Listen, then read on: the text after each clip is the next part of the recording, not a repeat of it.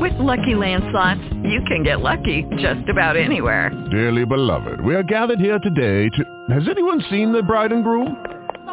Sorry, we're here. We were getting lucky in the limo and we lost track of time. No, Lucky Land Casino, with cash prizes that add up quicker than a guest registry. In that case, I pronounce you lucky. Play for free at LuckyLandSlots.com. Daily bonuses are waiting. No purchase necessary. Void where prohibited by law. 18+. Terms and conditions apply. See website for details. Blog Talk Radio. Welcome to the Paula Price Show, where you can experience scripturally organic, culturally unmodified teaching, get answers to your questions, and receive powerful prayer from your host, Dr. Paula Price, author of the Prophet's Dictionary. Tune in now and get ready for an exciting time of encouragement and transformation. Welcome your host, Dr. Paula Price.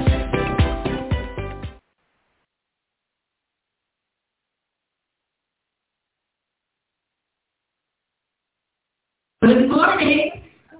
Good morning. This week's broadcast of the Jesus and Paula Show, let me tell you something. If you knew what was going on behind the scenes right now, you'd be laughing. You'd be laughing with us. All right? Welcome to this week's broadcast. I tell you what, we are on a Holy Ghost roll, and we are rolling with him and where he is going. Where is he going? We don't know. We don't know. We're hanging on. You know, it's one thing to receive prophecy. It's another thing to see that thing come back. And Dr. Price has said for years that the word of the Lord can either happen through you or to you. And it's optimum when it happens through you, because it means you are facilitating the word of the Lord and he's able to do what he wants. But when you start to fight God on what he's saying concerning your life, that's when it happens to you.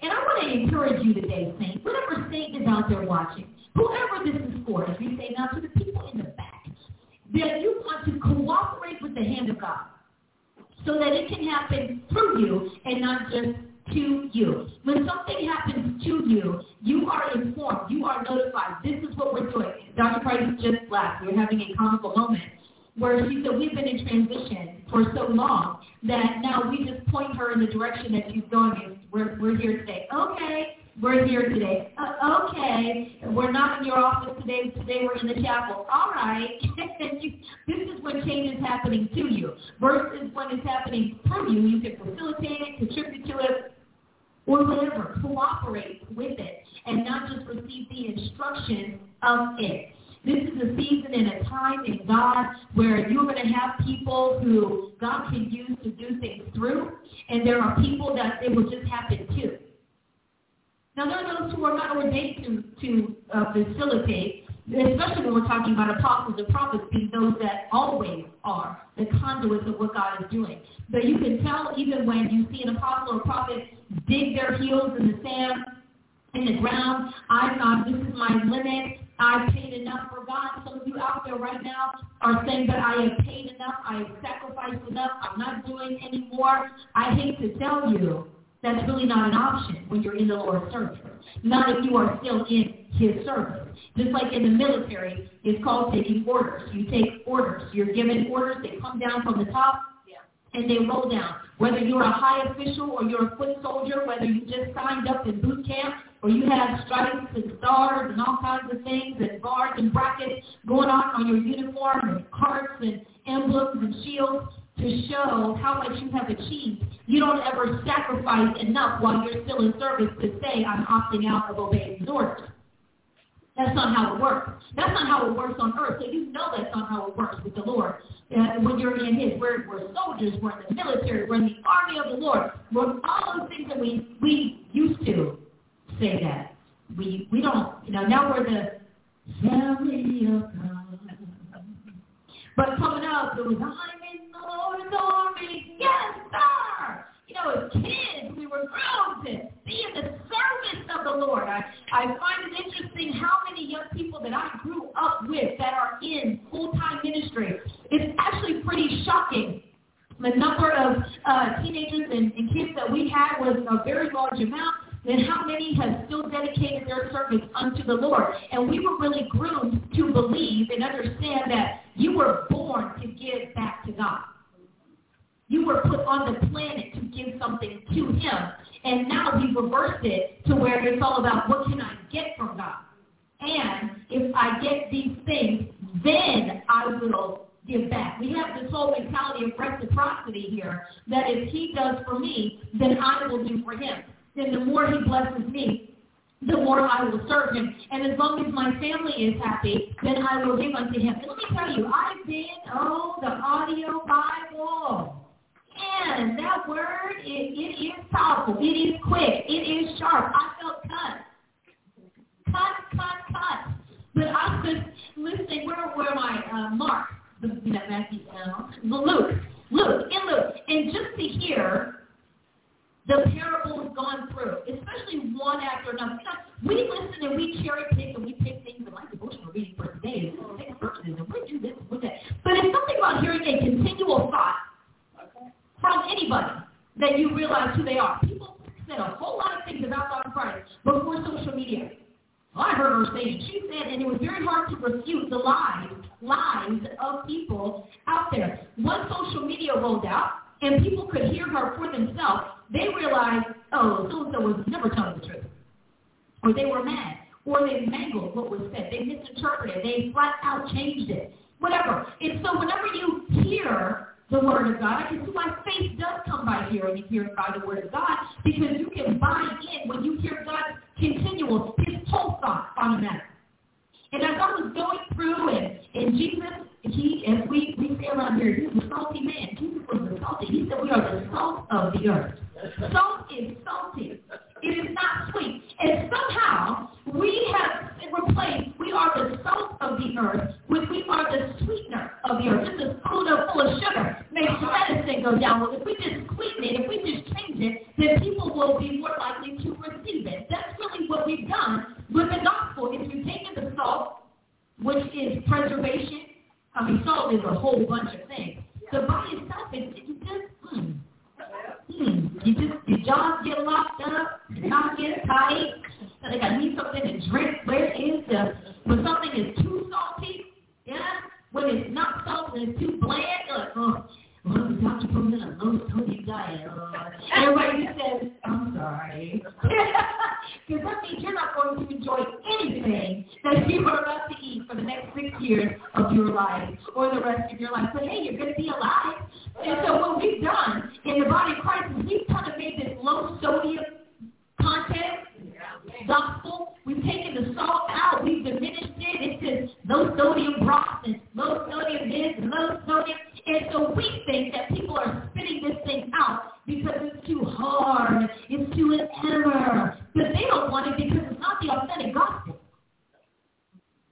Anybody go sugar substitutes? Man, come on. Don't try to slide that past me.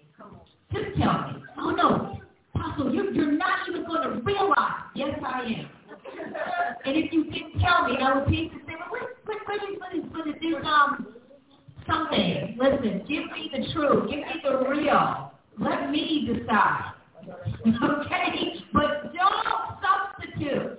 And that's what we've done. We put in sugar substitutes, salt substitutes, put in all these substitutes. Like this is a Mrs. Dash moment where we want people to not get the real but feel like they have the real. And they're letting us know this isn't real. This is not the real gospel. The real gospel, people were convicted by the gospel. It was the power of Jesus Christ in that word that drove them to repentance. It wasn't some apostle beating them upside the head. It was the word doing its job. And the more we get back to the actual word of God, as he wrote it, as he said it, as it was dictated to his apostles and prophets, the more we see. How do we know? When you go into churches like ours and others that are out there that are unapologetic, this is the gospel of Jesus Christ, and we don't apologize. We don't change it, water it down, pour it, dilute it, explain it so you feel better. These are some of the most powerful saints in the kingdom.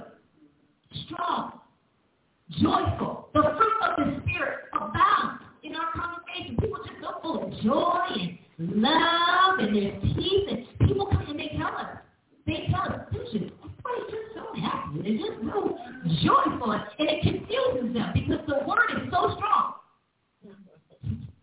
They're so confused, Dr. Price. They're confused because the word is so strong.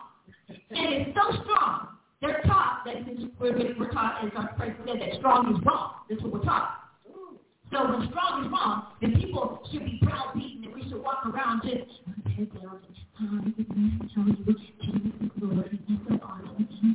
and no.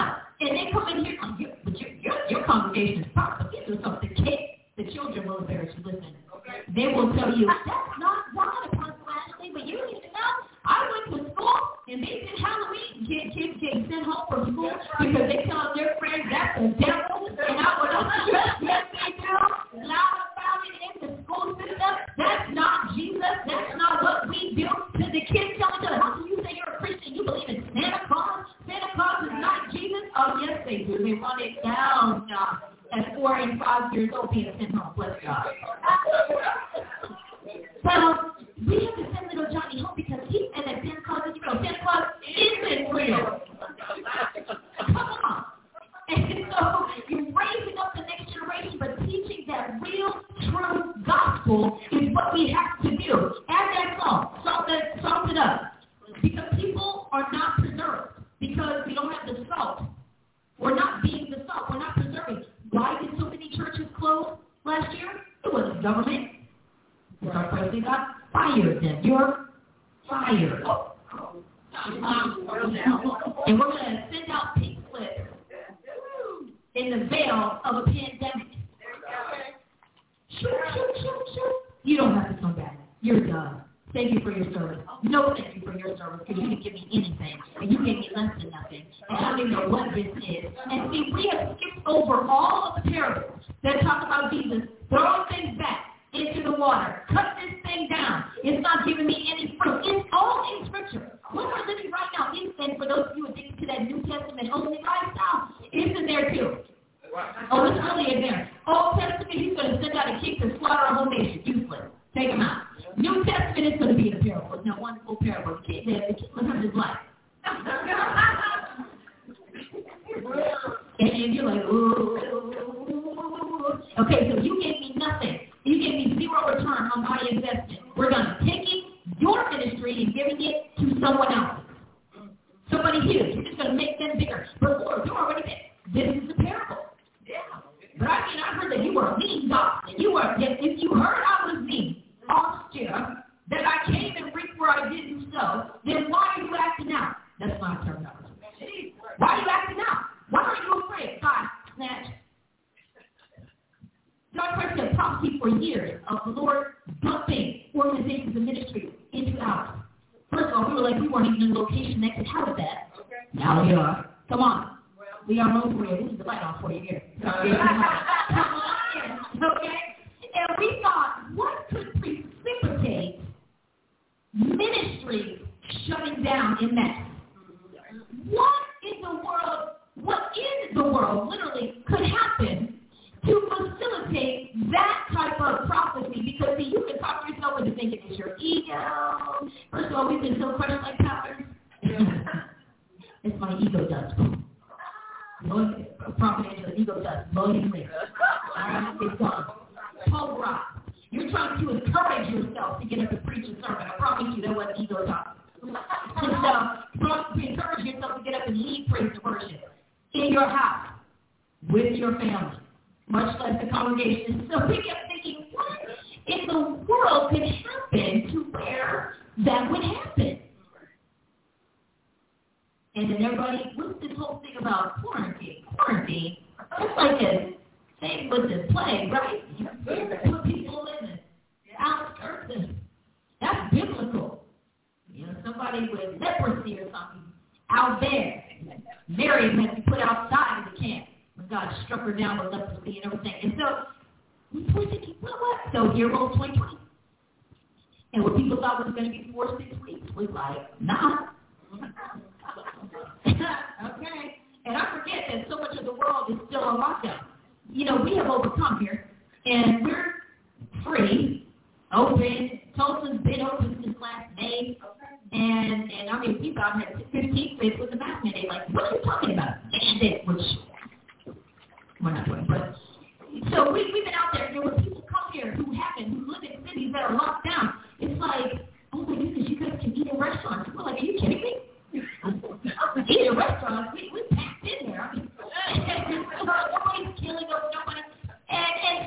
we did not understand the chain of events that would precipitate this type of manifestation. In a time where so many people are losing, I'm looking at the people who have stood for Jesus Christ, gaining wealth, property, members, Goshen. We think that Goshen is only geographic, but I'm telling you right now, Goshen is also a matter of where you are in your obedience. Obedience is the land of Goshen. Wherever you are obeying God, that's where judgment is hitting people all around us. The sun is shining over here, and those connected to us, many of them. And so when the word of the Lord comes out, can be years ahead of even the set of circumstances that need to happen to facilitate its manifestation.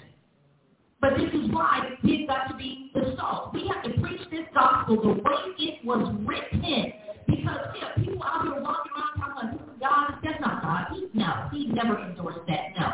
Let's decode this thing. Let's decipher this thing. I remember years ago, Dr. Price teaching about the prophet being the cipher with the word of God in those mysteries. And you insert that prophet's mantle, and all of a sudden it decodes things. And I remember teaching training. And the apostles' training being that architectural mantle that is like, this is the blueprint. This is the way. This is the strategy. This is how it's going to happen. The strategy. How it's going to happen. And lay that out. So we getting in our place is positioning the body of Christ to get it right. Amen. Can we get it right? Can we get it right? And I'm listening to these parables and what the Lord is saying, and I'm thinking, yeah, we're not in the Word. I mean, we've gone from, okay, just press the New Testament only, Psalms and Proverbs if somebody's really needing, to now, then they bring it down to the Gospels, and you can tell they're not reading the Gospels. No. And then we have the Message book, because I would used to call it a Bible, the Message book, and all these other translations and interpretations that down interpret all these things into the least common level of truth. When you do comparative reading of the word from original text to much of what we have, I'm like, it's no wonder the church is lost. Yeah, really. This is not what God said. Now, His Holy Spirit is powerful, and He still speaks to His people, and He can bypass a lot of error.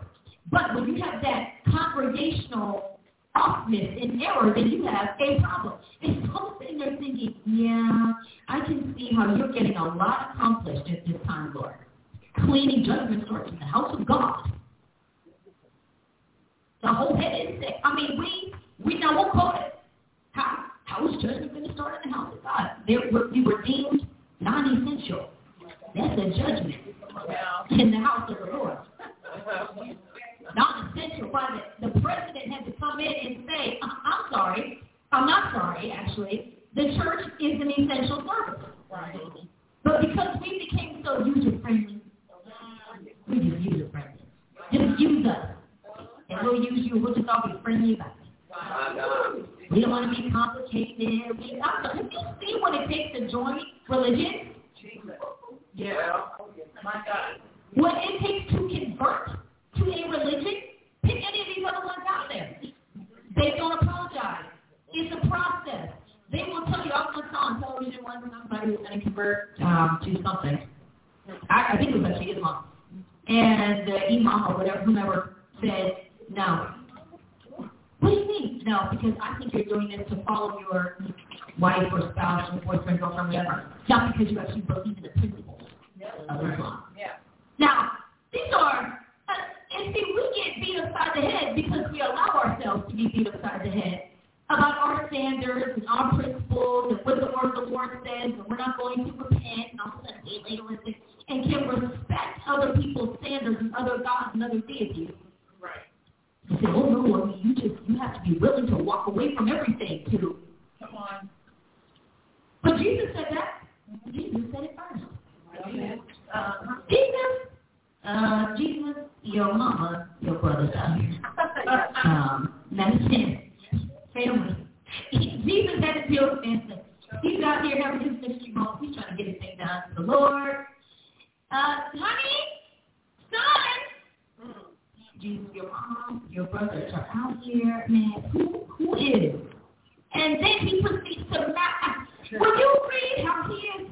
Like, no. I'm going to be the stone, the rock of defense. Mothers against daughters, fathers against sons, and aunties against nieces and nephews. Nieces and nephews, a family cousin against cousin. Jesus enters into the picture, and he said it when he was here. I'm going to blow up everything that doesn't belong to me, and even things that do. We're all tested to see, are we really in this for Christ, or are we in this for us? Yeah, there you go. He had to. I was listening. He's praying, guarding against something. You can tell they did not. I used to go up thinking, how can they leave Jesus hanging? I used to leave Jesus hanging all the time, but that's a little thing. How can he leave him hanging in the garden like that, taking that sort of thing? Because they didn't think he would actually die. This is a man that they saw walk on water in his door. You just popping out. I mean, you talk about DoorDash, just boom, boom, boom, big pop out, and just running out. Just running out to the rock delivery. Boom, boom. Send this over here, send this over there. Multiplying food. The man was literally invincible. And now he says he's really going to die. Okay. This must be another parable. Gotcha. Tomorrow we'll ask him, Master, what does this mean? And he begged God, the Lord, to send an angel to strengthen him. Because he was at this time. And he had to pay.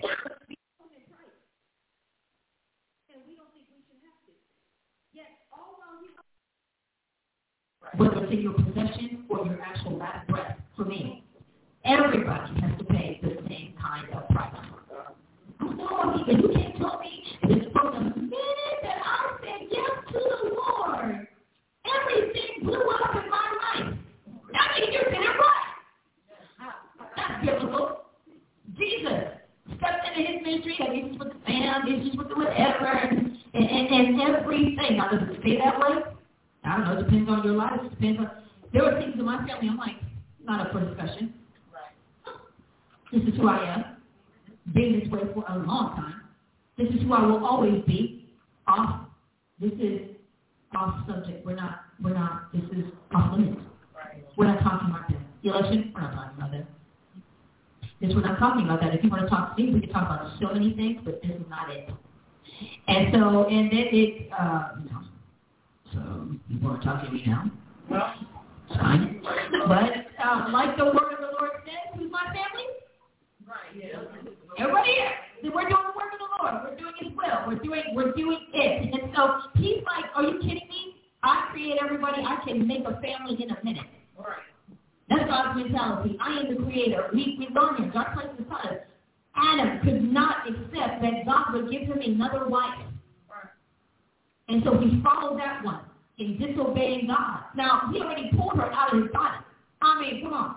That's pretty deep. Right. Maybe he didn't want to give up another rib. I don't know.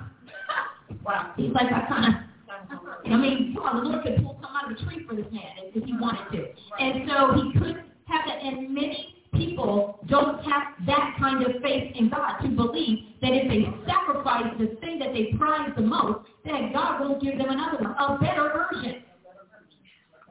A better version. People ask me all the time, how can you do this and how can you do that? I said to somebody recently on advice, and for years I had bemoaned the fact that my parents were divorced and my dad wasn't in the house growing up, and just whining and crying in my soul and all this drama. And I was probably, I don't know, 20, how old was I? Maybe 25 years old, 22, something like that. And I was going through my script. Don't we have the script? You know, I got to see my friends, and their parents had money, and my dad, and I just said, my life would have been so much better. And the Lord said, are you sure that's true? Right. I was like, see, I knew. The answer was no. But in all the years I had been whining and crying, I was very tired. And you could tell he was done with that delusion in my mind. And I was like, well, and I just ran down my logic, and he ran down his logic. He said, but you would not have been this, and you would not have been that, and you would not have been available to me the way I needed you to be available to me. Cricket. So people get on our necks about what we sacrificed for this and whatever, and you could have been married, you could have had kids, and you could have done this by now, and you could have done that by now. I'm like, are you sure? Right. I just adopted that mentality. That's fantasy talking. That's still not reality. That's still not reality. You could have done this in a business. Are you sure it would have worked? Are you sure?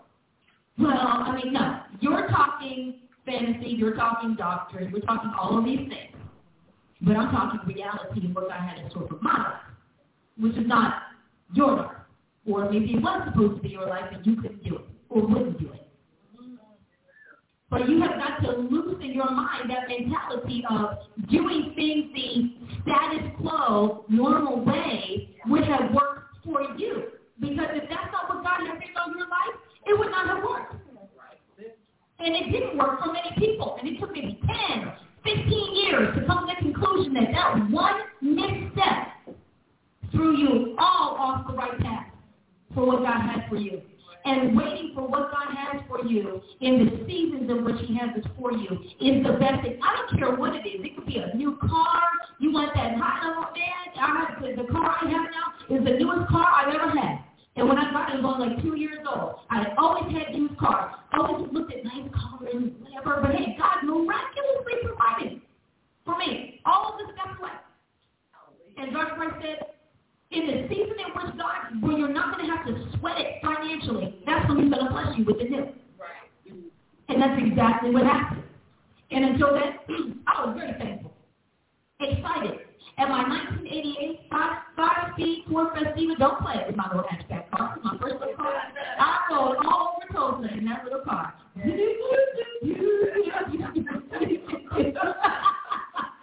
Yes, I did. Yes, I did. I love that little car. It was straight off gas. The tires were cheap because they were only that big. Okay? And then a couple vehicles later, I had that big old truck. 2003. So I'm like, hey, at least I'm in the 2000s. Granted, it was like, what year, 2015 or something. When I got, I did thank you, Jesus, for these old big tires. Brody, yes, Brody. Flat back. Everything was moved in the back of that truck. It was whenever I have my car now, my miracle car, sweet ride, all the bells and whistles, every button works. Let me tell you something. Come on now. I'm going to lean in. When you had it, I said to the Lord after that, when I was thinking about a new car, actually before, I said to the Lord, I said, look, my next car, I just have one request. Every button works. Yeah. And the AC. Right. I got the plastic version of my car. I want you to know. Yeah, it's the two, the sunroof, and the other little roof thing back there, and the VP and cool in the front and back, and the screen in the back. PIT Rachel was she and Lincoln. I don't know her son Lincoln. He was with us for something. He got in the back seat. He was like, ooh, screen in the back seat. Sorry, man, I don't have anything for you to watch. Sorry. Wait up. I know, now I need to have a little stash for Lincoln, that little guy. And so he was like, oh, this is something else. Platinum. But let me tell you something. You have to wait for your platinum season. Yeah, you do. You can't cash in on platinum while you're still in the manual phase. Manual window, manual seat, the manual one window that goes down, the 1.5 window goes down. All right, I had to wait for that platinum season. But baby, platinum is sweet whenever it's in God's time. Yeah. But we have got to preach this gospel the way the gospel's been preached. Yeah. Come on down. And he's done it before. He's done it before. He'll do it again. He makes the mountains to fall. Right at his feet. This is what happened. 20+ years of service and loyalty. 20+ years. We can almost kind of You know, we kind of fit in. I'm telling you, I was down in only 21 years. Yeah. I guess I got to buy you something. Okay.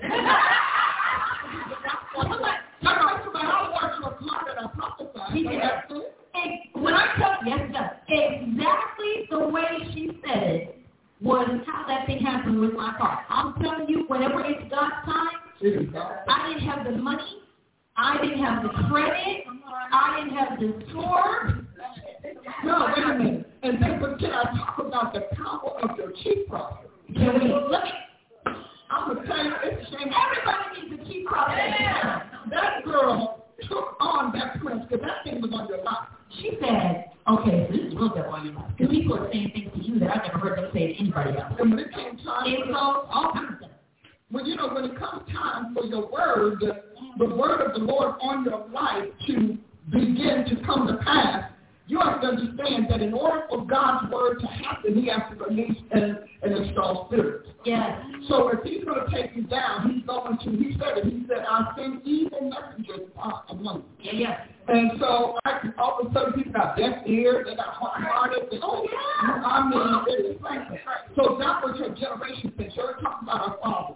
But here's the thing that I think is so interesting, and that is that this thing happened. People said the foolish things to the girl when it was time for her breakthrough. They wanted it to not work. And so one of the reasons I knew it because God told me he put her. So y'all walk away because y'all think y'all know everything. And y'all be buying that line. And if he did it for one, he did it for everybody at the same time. But if he did, we'd all look the same.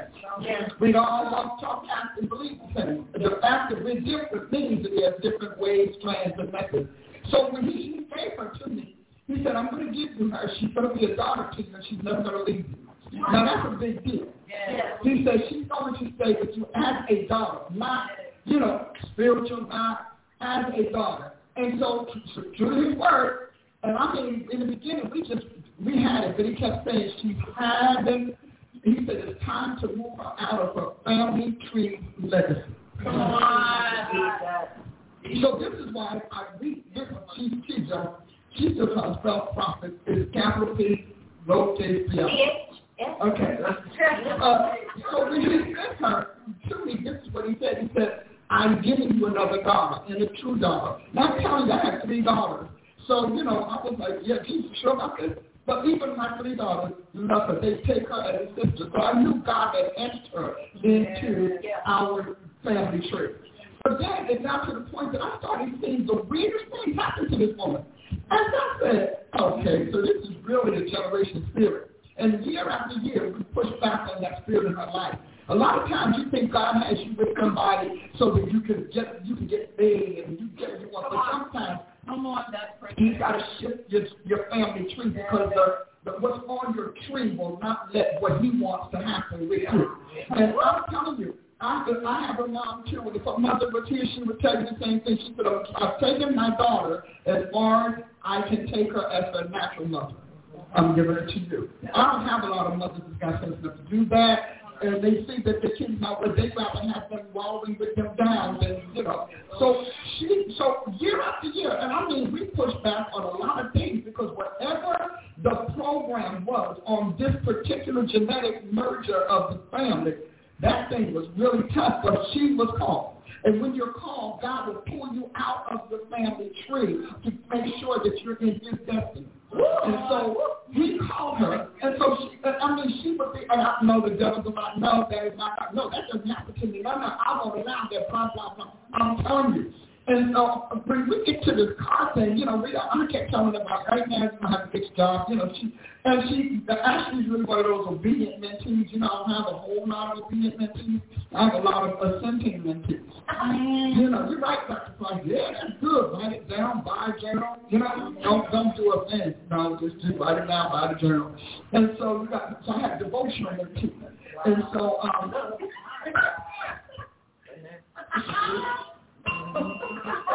so she was not bad. Whatever, if it took hours for me to pour into her, she gave me hours and never used it as a reason to do less in her timing on the time. She said, well, I guess I'll be up late. Well, I guess I'll have to rearrange that and rearrange this. Right. So I'm saying that because it has a lot to do with how much God releases your harvest. Because if you are under a mentor, you are more than a custodial care. We also have to see if you become a wonderful harvester, but a great storehouse for the Lord. And so she did. We get this. She goes to get this call. I mean, the meanest thing. I said, excuse me? And the Holy Ghost said, he said, but that's Satan. Not wanting her to get the breakthrough. That's why you all came here. For you all to get the Satan has denied your family tree. Wow. Okay? Not wanting her to get the breakthrough, so he doesn't have to give up his harvest for her inheritance. And so God will literally put you in a particular inheritance. Now you hear people say that, I did okay. You did okay, but you don't know what God had in store. Come on, okay? And I've watched this. So when she was going through, and she was having just battles trying to stay afloat and be independent. Holy Ghost woke me up. He said, "I'm gonna put Ashley in your house." I just want y'all to know, don't ask, because that's not an easy thing for me. Because I'm a very private person, and she's private. Yes. She's extremely private. And so I said, why? He said, she fought for you. She stood for you. I had to bring her under your protection. Yeah. Wow. That's good. And she did. That girl, she went through, pushed through, blah, blah, blah. Well, so we get to the car thing, and this is her latest thing, because every car is like, no, we're going to do this, we're going to do that. And I said, okay, God said, she wanted to buy it, a half a year early, and I said, God said, wait till so time. So you need to listen to your mentor, because they know who's changing guards. Okay? Who's changing guards, who's changing shift, who is favorable to God, who is unfavorable to God, who will do it if you, okay? So you get, a lot of times you all go out and have a difficult time because y'all won't let God stage your miracle for you. So you won't deal with the person, you're going to deal with somebody who hates God, hates Christians, maybe had a problem in church, well, they're not going to help you get anything. Because you can get caught up in vindictive retaliation. So we went through, she went through that, and he said, she fought for you. So I go, and I said, okay, Ashley, it's time to get a car. She goes for the car, and it's like pushback city. But see, I'm an old warrior. I've been at this thing a long time. I said, don't worry about it. I said, my word will come to pass. You will have a car, and you will have the best God can give you. He said, no more hand-me-down, knockoffs, whatever, and it's going to be hers. So she got to keep her car. Yeah. But her chief prophet had to push back on the dealer. She said, you will not say that about a woman of God. You will not say that she is an apostle of God, and you will not say that. She walked that thing. She was in that man's face because she knew he inwardly loved the Lord. He was just being used by the generation spirit that wanted to hold her back. She put back on the spirit. Now, this girlfriend ain't good enough. That man was so mad with her.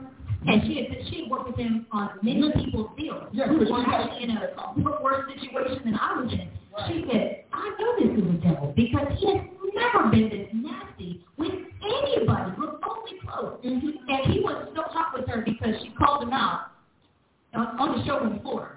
She was cool about it. She was in that show mode. She wasn't in that mode. She was showing out, because she just was like, what are you doing? And he was hot, said his death. I mean, like, he was hot. And I was back there, I said, you're going to lose this in Jesus' name. You are so been taught, the body of Christ is so been taught that everybody's equal and we're all the same and he doesn't love you. God says God's love is the same. God is God. He changes not. But God's orders, hierarchies, and his ordainment, they are not the same. He has people who are strong. We have people who are stronger in the natural, and we have people who are stronger in the spirit. So we not just no. So when a lot of times I've said this over and over again. Right now, saints are struggling, and I say this to you by the Spirit of God. Saints are struggling now because they pushed back and they literally assaulted their mentors, their guardians, their leaders. That God is done, because God doesn't just put you as a person and say, hey, no, he put everything in her life in my spirit. Mm-hmm. That's why I've been telling her. She'll tell you every year on her birthday I prophesy. Mm-hmm. Do I not? She does. And it happens. She lets me give her what God put in my spirit. I don't think anybody should be your mentor who doesn't know how you got to be who you are and what brought you before them or into their spirit. If you don't have those two things, you've got a problem. The second thing you need to know about being a mentee is that you have to recognize if you are a mentee assigned to someone by the Lord. Now, you can be professionally, sign up, tutor. I'm not talking about that. I'm talking about an ingrained mentee. So he would talk to me about her. And if you can't, that mentor can't tell you where you're going to end up, what you're going to do while you're with them, what they're going to bring out in your life, who you are, how it's going to happen, and then take responsibility for making it so with the muscle of their mantle. Talk about that. So I take responsibility. No, you're not doing that. I'm going to tell you right now, I will show off if you are my charge. And I'm going to tell you, we agree. Now, if you decide to cut up and go the wrong way, I literally cut you off in the spirit. And why? Because I have nothing to do. I don't need to be dragging through while you try to figure it out. I'm going to wait you figure it out, and then you come back, and we might reconnect. But the purpose of a mentor in Christ is to make sure that which you came into the lineage of Adam with is cut off so you can enter the inheritance of Jesus Christ and to face off with it. See, because of a magic mentality, we keep treating it as if, because of the magic mentality, that if I wish upon a star and I just said, you can talk, name it, claim it, slam it, take it, shit, and make it. Come on, somebody. But I'm going to tell you, that's not true. We often say to people who have troubled lives or troubled experiences and where they go, what do we say? The common denominator is you. So we've got to see what has been legitimately, legally assigned to your field existence. Yeah.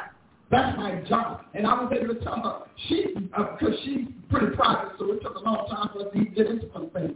But I would say that what the Lord is showing me that this is the spirit, and this happened when your dad was so-and-so, and this came down from your grandma, this stuff, See, I'm supposed to know that.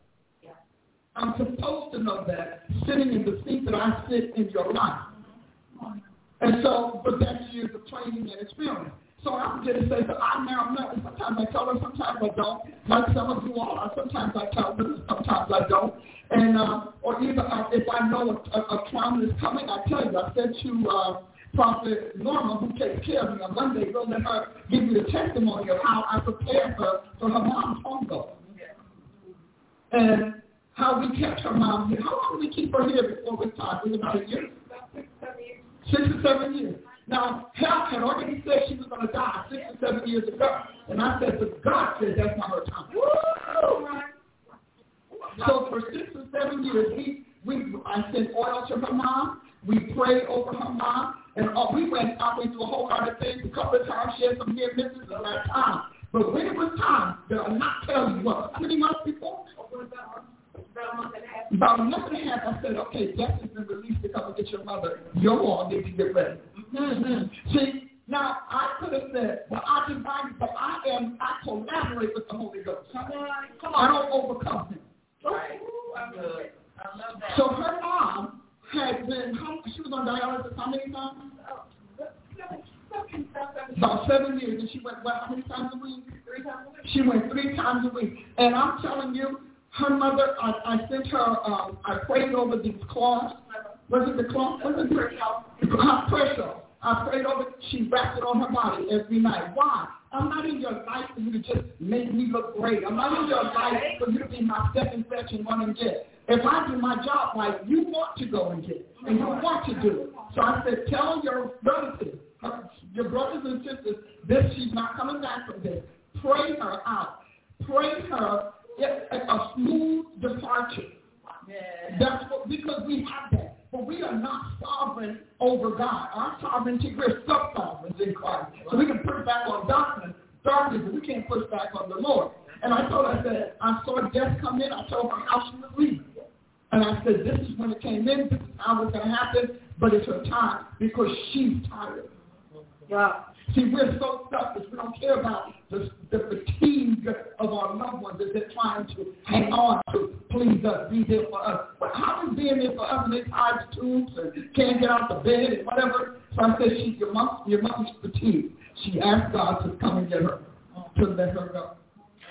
That's another point of having some muscle in your life, not for somebody that you treated terribly, and you want to call them up and say, you know, my mom is passing, and you want me to jump through hoops and count. I'm not doing it. You have enough power to be that arrogant, then you need to go ahead on and make it work yourself. Okay? So I don't do it. I'm not that woman. So let me tell you, we got to come. No. You go to the God that walked you out of here. Because we have made this so abstract and so ethereal, you don't realize it. There are houses, literal leaders, God brings you in that house because it's a refuge, because it's a Goshen for you. Yeah. You know? And a lot of us are like, I'm going to go back to Egypt because they got them eats and onions. I mean, I just love me some things. You know? So we've done that, and I've done it on several people. We've talked to you about the situation with Sonia and her husband. She was faithful to me. And there are times that you need to build a collateral in people, even in leaders. You need to build your collateral. Give them a reason to bypass norms. Mercy is God bypassing justice. Superseding justice. Okay? That's what mercy is. And so when you turn around, and some of you are going to write because y'all like to write in some of the 3 pieces of scripture you know. So, well, now, 3. But Hebrews said, don't make it hard for us to serve you and to cover you. It said that. Hebrews 13:17, don't make us do it grudgingly. Because now we'll do it if God forces us. But you'd be surprised if the higher up you get to God, the less he forces you. Because he collaborates with you. You know? And so he then tells you what will be cooperative. So I would say that even with her, and I'm telling you, the Holy Ghost has been telling me, he said a lot of them, he said, I need them to go back and fix what they did to my sheep, to my servants. My servants lost houses because of their arrogance. My servants lost jobs and cars. My servants lost standing. My servants are laid in debt. Whatever you do to that person God assigned you to, the consequences they bear will cleave to your life. Because as a man sows, so shall you reap. So you sow calamity in your leader's life, you can rest assured calamity is not leaving yours. If you show hard-heartedness, then you're not going to find favor anywhere. But I'm under the favor of God. So were they. You didn't care. Oh, now? Wow. You were under their favor. And they had favor too. It wasn't just the favor in the pew. It's the favor in the pew starts with favor in the pulpit. Come on now. In the prayer room. So some of you all, I'm telling you, because somebody right now, you fasted, you have fasted, you have danced, you have sold, you have done everything on the surface you can do. But God said, but you broke something I wanted to live. You destroyed it. Some of you shut down churches that God needed because of your arrogance, because of too much television and televangelism. You're literally. And so the Holy Ghost is saying, if you want me to just go back, you need to go back and fix things, and you need to take gifts. You go back to them. If they lost their home, you need to be a part of helping them get the next one. Because especially if you were one of those who had those own meetings after church, so you need to convert to your rebellion. I'm speaking to you apostolically right now because I know how God does things. And because you only know how God does church, you can't understand how he does kingdom. Right.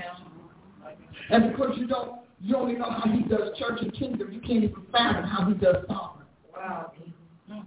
See, God has a duty to everybody, those you love and those you hate, those that you were good to and those that you hurt. But he has a duty to everybody because he has to keep the scale of justice and balance. So some of you all, you need to send a check. As I speak, you're going to send a check to that person, to that minister. If you all got people out of ministry and souls that were in that community that were supposed to be saved, they were supposed to be coming to God, and you so bad at that church, it had to shut down, and that neighborhood went to hell. How do you think we got it? Right. My God. All of that yak and gossip and listening to this one and listening to that one. God told you to go and do something for him. It wasn't about what you appreciated or didn't appreciate. It was about you were on assignment by the Holy Ghost to rescue something for him, to keep something for him, to build something for him. God gave you an silent. And when you stand before him, he doesn't care about what you had, the argument you had in the bathroom, the sister that hurt your feelings. He doesn't care about the fact that you didn't agree with this man. When you're at the bema seat of Christ, he's not going to care. You know what he's going to say? Yeah, but I installed in you everything you would need to get done what I sent you to do. I put it in you. You decide to divert it to darkness, to divert it to uselessness. You took what God empowered you with for a particular redemptive purpose, and you literally sent it to sin. Now, some of you can't go back and fix it. Some of them might be dead. Go do something for the kids. My God. But you need to get it on the record that you came to the knowledge of the truth. That you recognize that you could have done it differently. Acknowledge the damage that you caused. And step back and to fix that, at least in some way, let it be known that you took and balanced the scales. Okay. You must do that because you want a business, but you tore up somebody else's business. You want a church, but you tore down someone else's church. You want a school, but you literally tore up someone else's school. Some of you all stole that you were supposed to do things. You stole those founders' materials. You stole their ideas. You stole their inventory. You took it all and you did it for yourself. I'm telling you, it's like the people who went to get manna on the day God told them not to go seek it.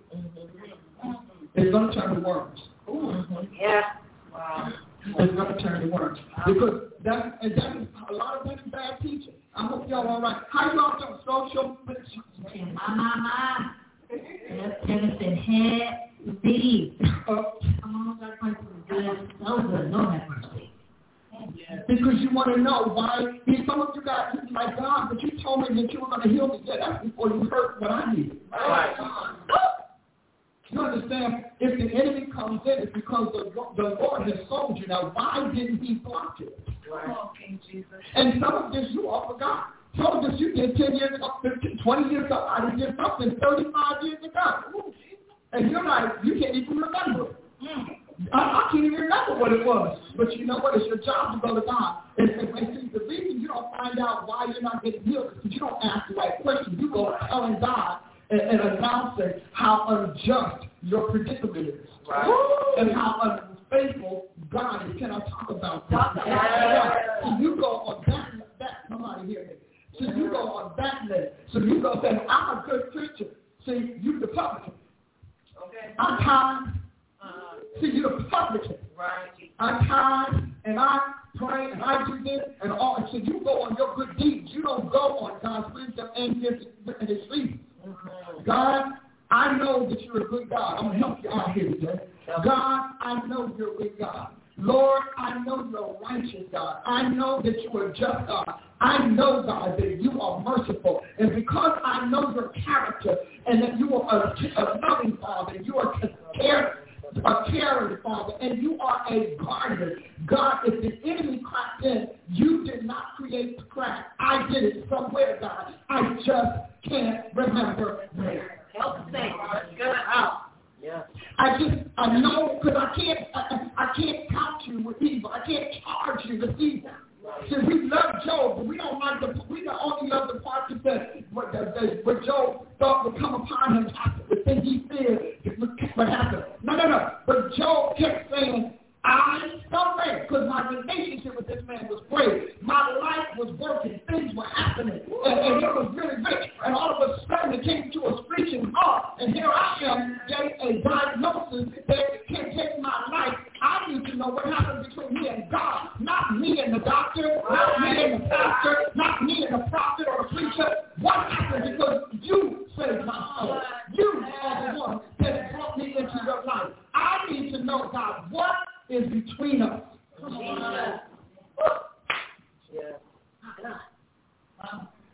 I have to know this. And you have to be willing to turn your plate down. And you have to be willing to turn off your television and turn off your light. That's right. And put yourself in a place where you can hear, like Elijah, that still small voice. Because when you go into the archives, you don't get the small voice. See, And so you're going to have to be willing to do that. You all are yelling at God and you got your kids mad with them. Some of you all, God's not going to hear it because you told your kids it was all right to treat them like trash. He said, well, then I'm done. You took his next generation. Woo! How do you think we got here today? Oh, Jesus. And so you have to be willing to say, you know what, Father, I know you're a good God. I know you're a righteous God. You know, because we took Deuteronomy, I believe it's Deuteronomy 32, and we took the how can one chase 1,000 and two put 10,000 to flight. That's in there twice. But in the beginning, it was about God is like, I can head you up so tight, Satan can't even sniff you out. Yeah. So if he is through, you need to understand, I have a good reason. A really good reason.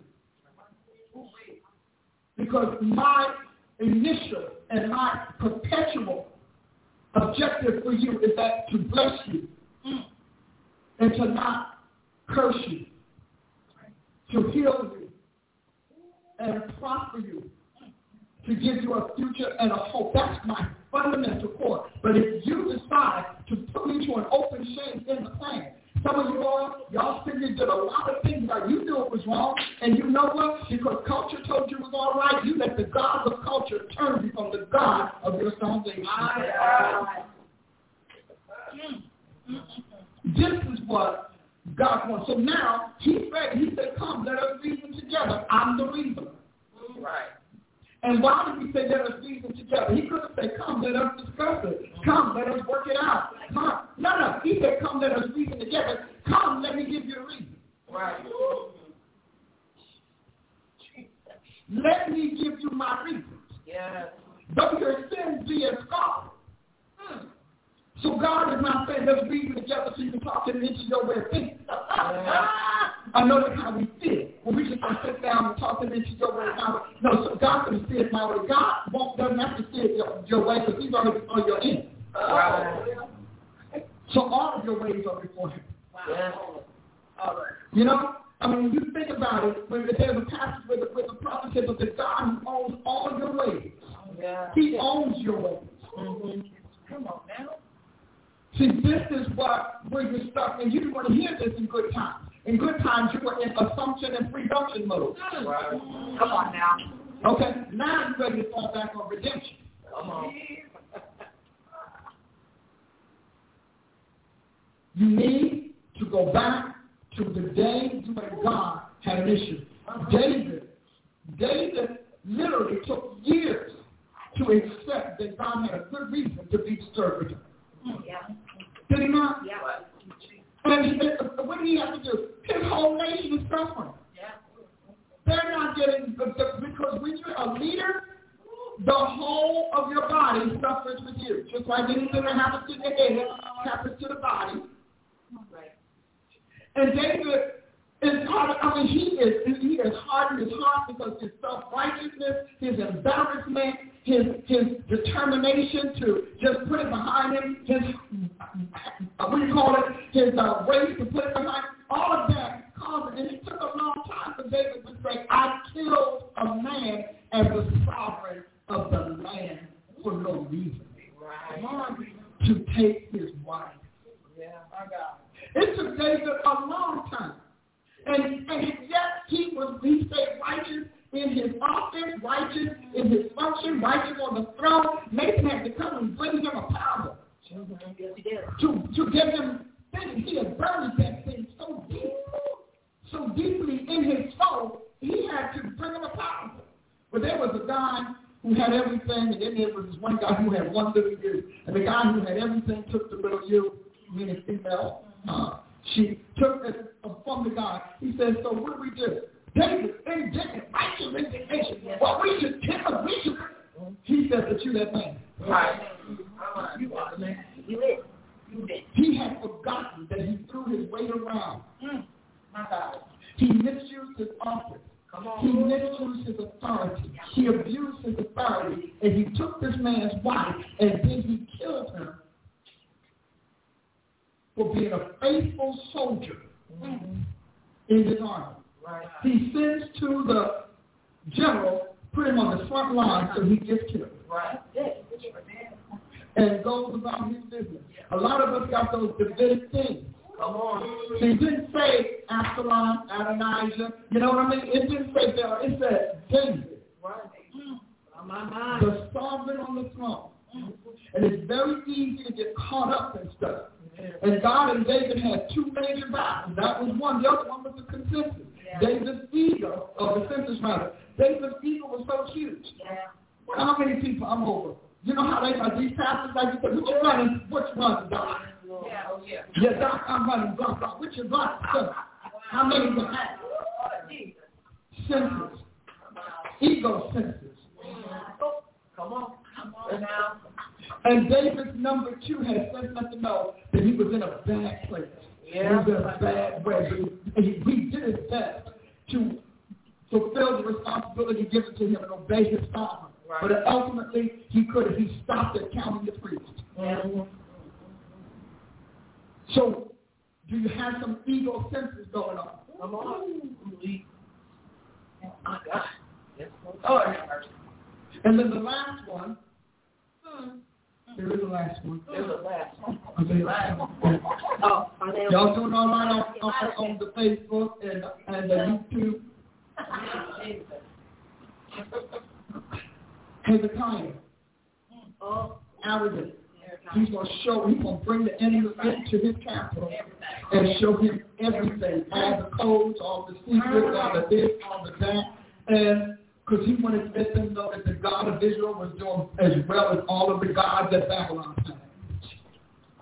And yet, decades later, they took that information and they used it to conquer them. Sometimes you're conquered because you're too much of a show-off.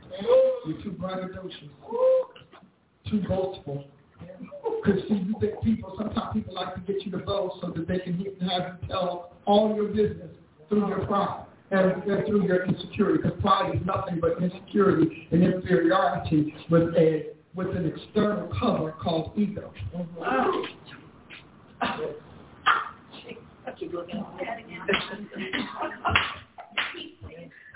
And nobody can escape it. Nobody's immune to it. It just isn't. Because God's greatness and his strength and his power can be so good. And it can so seamlessly fuse with you that you forget, like Moses did, that it was the Lord who was allowing his glory to be used, to be seen by you, and his power to be exercised by you or exerted. It's easy to do. It's so easy to do. And so, here's the thing that I found out. The thing that is so peculiar is that people will look at it and say, well, gee, is God that fragile? Is his ego that fragile? Is he scared that I'm going to be better than him? I'm going to be stronger than him? Is he scared people don't love him more than they love him? Or whatever. What's his fear? Why is he so hard lying on this? Isn't that what the saint said? Yeah. I'm sure he's pretty afraid because he knows the day he's going to die. He can look at your body and see what's breathing right now. You got to terrorize. I'm sure you got it on you. Shake it in the boot. Okay? So that may be it. But here's the thing that I would like you to consider. God doesn't have an ego issue because he created ego. So you are just an extension of his effective and ineffective sides. His successful and then his flaw. Remember, sin is only sin when God calls it that. Until he calls it sin, there's no judgment on it. That is why the 10 Commandments were so important. Because up until that point, can I just say up until that point, anything goes. Everything was okay. Because that's what Paul said. He said, until the law came, right? So until God throws a law on a behavior, on a kind of love or anything like that, until then, it is just human weaknesses or flaws or deformities.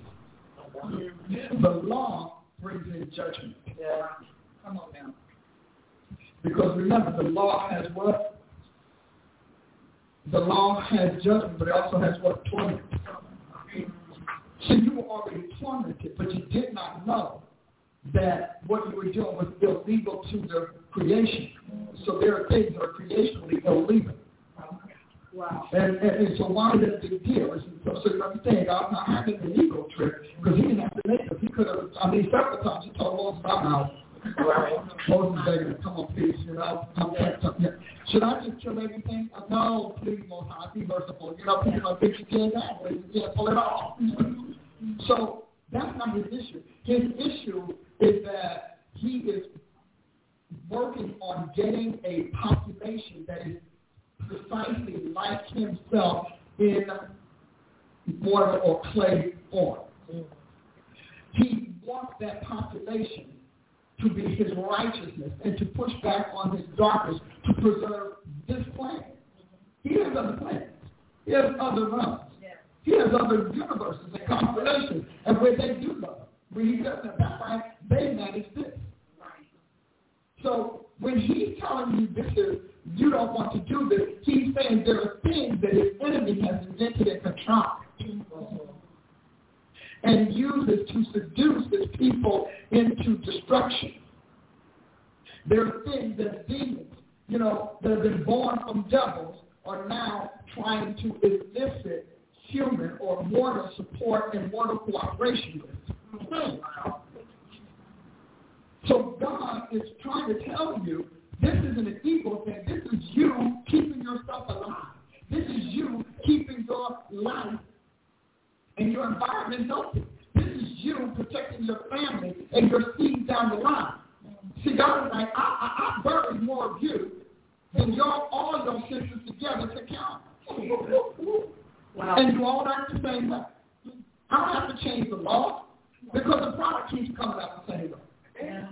All humans start the same way. Yeah.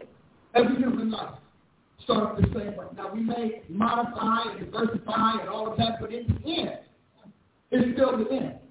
We're going to live, we're going to sin, we're going to get saved or reject salvation and die. But it's not hard to do. So when you think about why God is telling you to behave this way, he's literally giving you his master plan. He's telling you, I mastered this thing. And so my mastery has already told me. We have already written and noted every tactic, every flaw, every possibility, what the minutest subatomic cell will do. We've done it all. We got this. We understand. We think that we can write a dot and that's it. It's dot. Go around circle.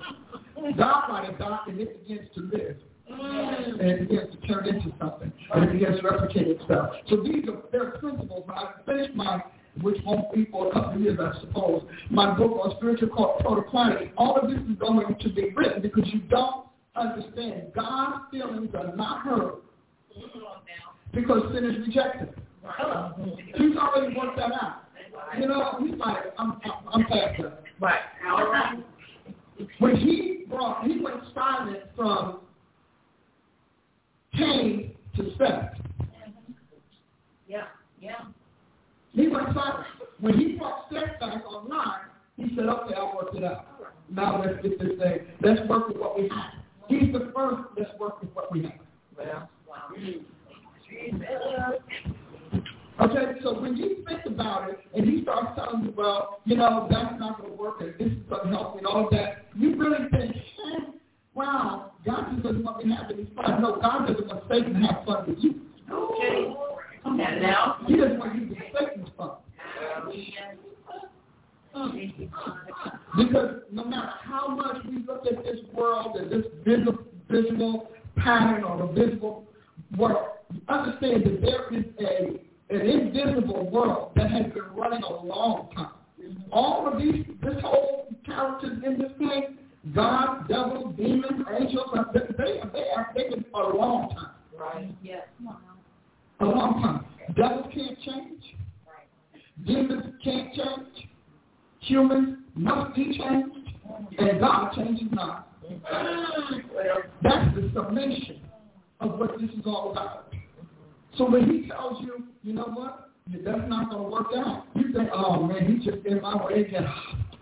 Well, I can't have it. I just got to have it. But I'm just going to sit down and say later, God's like, do you know the price tag? Because see, we're not saying that stupid stuff, but the price tag is when you call on me, I will not hear you. When you reach out for me, I'm not coming. Because you have taken your well-being in your own hands against my advice.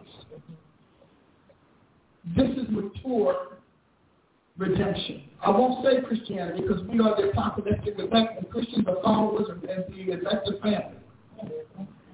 We the family. We the genetic offspring of the Godhead. Christians are followers of a particular doctrine, etc. So we might have started out, following Christ. Everything in Christ is the elect. Wow. Everything in Christ. Isn't that wonderful? Everything in Christ is the elect. We are elected. That means that God has every human being, everything he has to spit out of himself. Everything. Every cell, every gene, whatever you want to call it. And then he said, but this is what I want to reproduce after my own kind. And he spit out Jesus. This is the totality of my kind. And everything that comes from me that either meets or exhibits the potential to be conformed to this kind, I'm putting in Jesus Christ. Jesus, everything that, however he thinks, all of that. And it's hard, but the devil won't have a problem because, he's the Christ. And then Satan's like, well, why can't I do that? So without authority equipment, resources, genetic construction, biological, physiological, anatomic makeup, he decides to make himself like Jesus Christ, and was starting to realize that he turned into something else because there was nothing else you could add to the Jesus model. There was no way you could adapt the Jesus model. It's that consummate. And it started with the consummate of the Almighty, the Father. So he ends up getting the entire antithesis of his maker. 100% antithesis. And realizing that, he becomes the adversary. You tricked me. How many times you say to God, you tricked me? Okay? And so when you look at how this thing works behind the scenes, it just makes good sense to understand what kills and what makes alive. Yeah. What kills and what sickens. What builds and what destroys. See, that's in God's realm, that's it. And there's all of these other things that we do, the shades of gray. I don't have shades of gray. We didn't have shades of gray. We didn't get gray until he left the planet. He had light, darkness, did not say gray. He had no gray sky. Because God doesn't have gray areas. God has himself and his adversary. That's it. The hardest lesson is to learn the makeup of the two of them so that you can actually have intelligent, informed choices and options. Why did he say that we must come to the knowledge of the Son of God? Yes. Why? Because you're born into a world where you're taught from an infancy the Prince of Darkness. You can't make the decision. Is this helpful to you?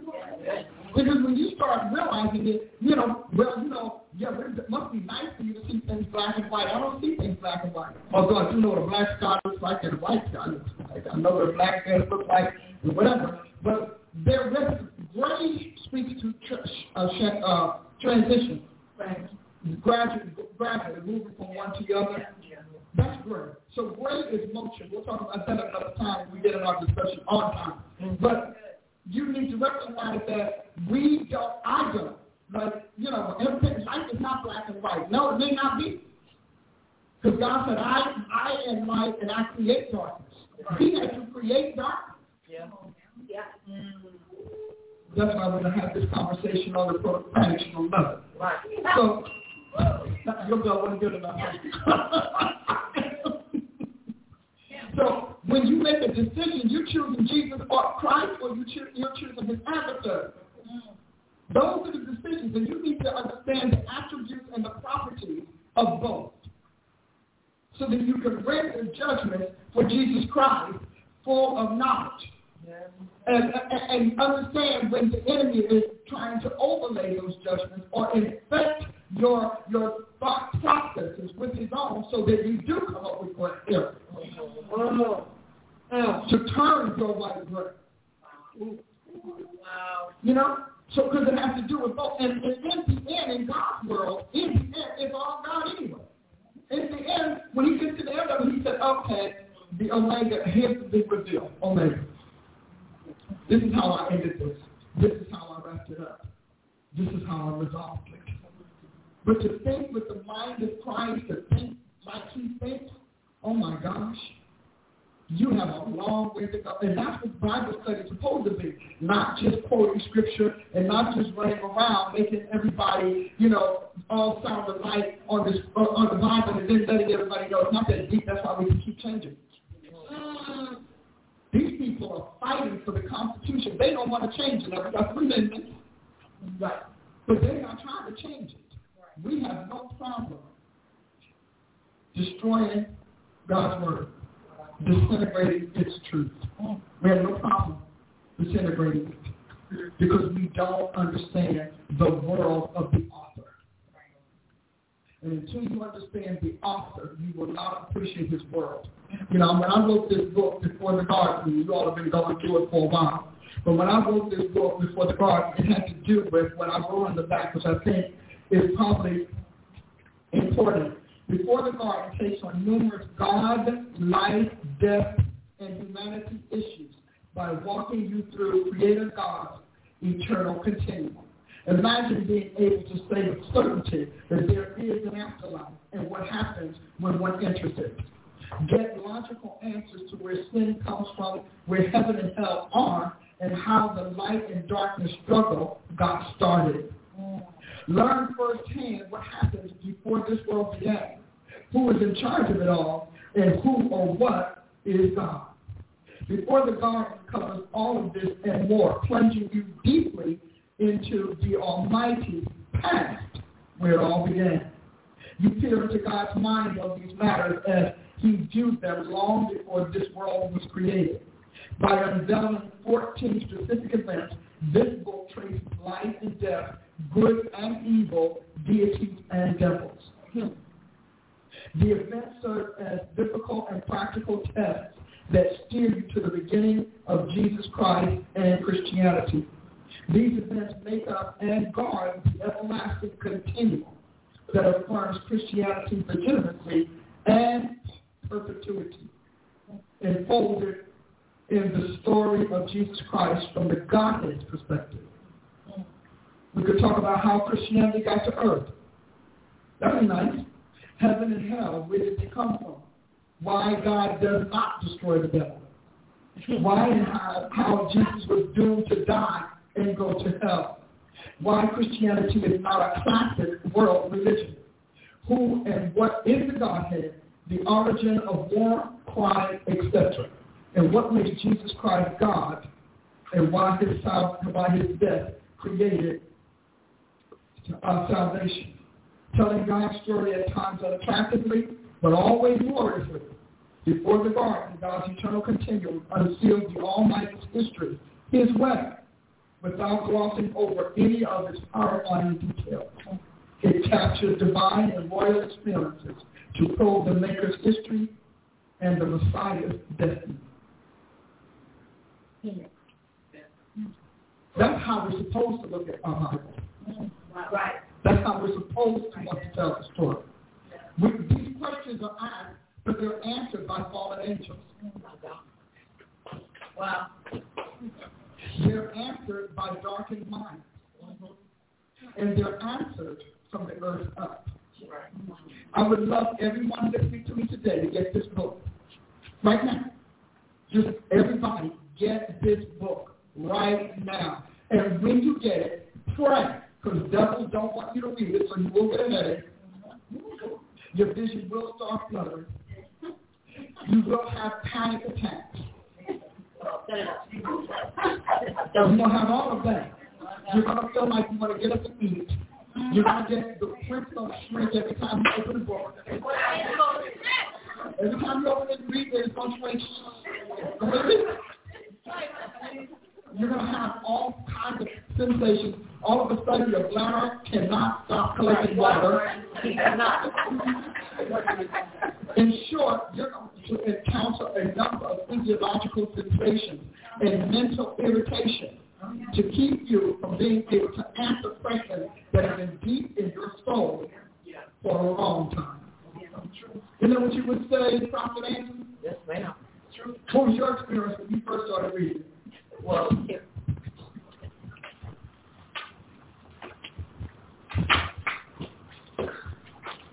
I always like the prophets because, God starts to get finished and stuff with prophets. yes. Well, first of all, the experience is the fact that the book is amazing and the writer is good. You're reading it and you're wrapping your mind around how much we have not known, how much we have not understood, how much we have not been told. You in your closet let me get saved again, let me go down to the water. There's still rumors of God. You know what I'm saying? Like that book takes you into all of that. Jesus. Son of man, son of God, do not pass me. But it's amazing, and I so appreciate the way that you reconstructed our ability to understand, as you say, the Bible from God's perspective, the Bible as God's story, because as you already told us, what we're experiencing in the church for the most part is people hearing the gospel from the century of man. Their own desires, their aspirations, their lusts, and God becomes objectified and brought down to just whatever they want to make him to be for their sake. But this book really just takes us out of that bondage, out of that deception and delusion, and brings us into the posture of what this thing is really all about for God, and just puts us right back in that alignment that we need. I like to right back into that alignment.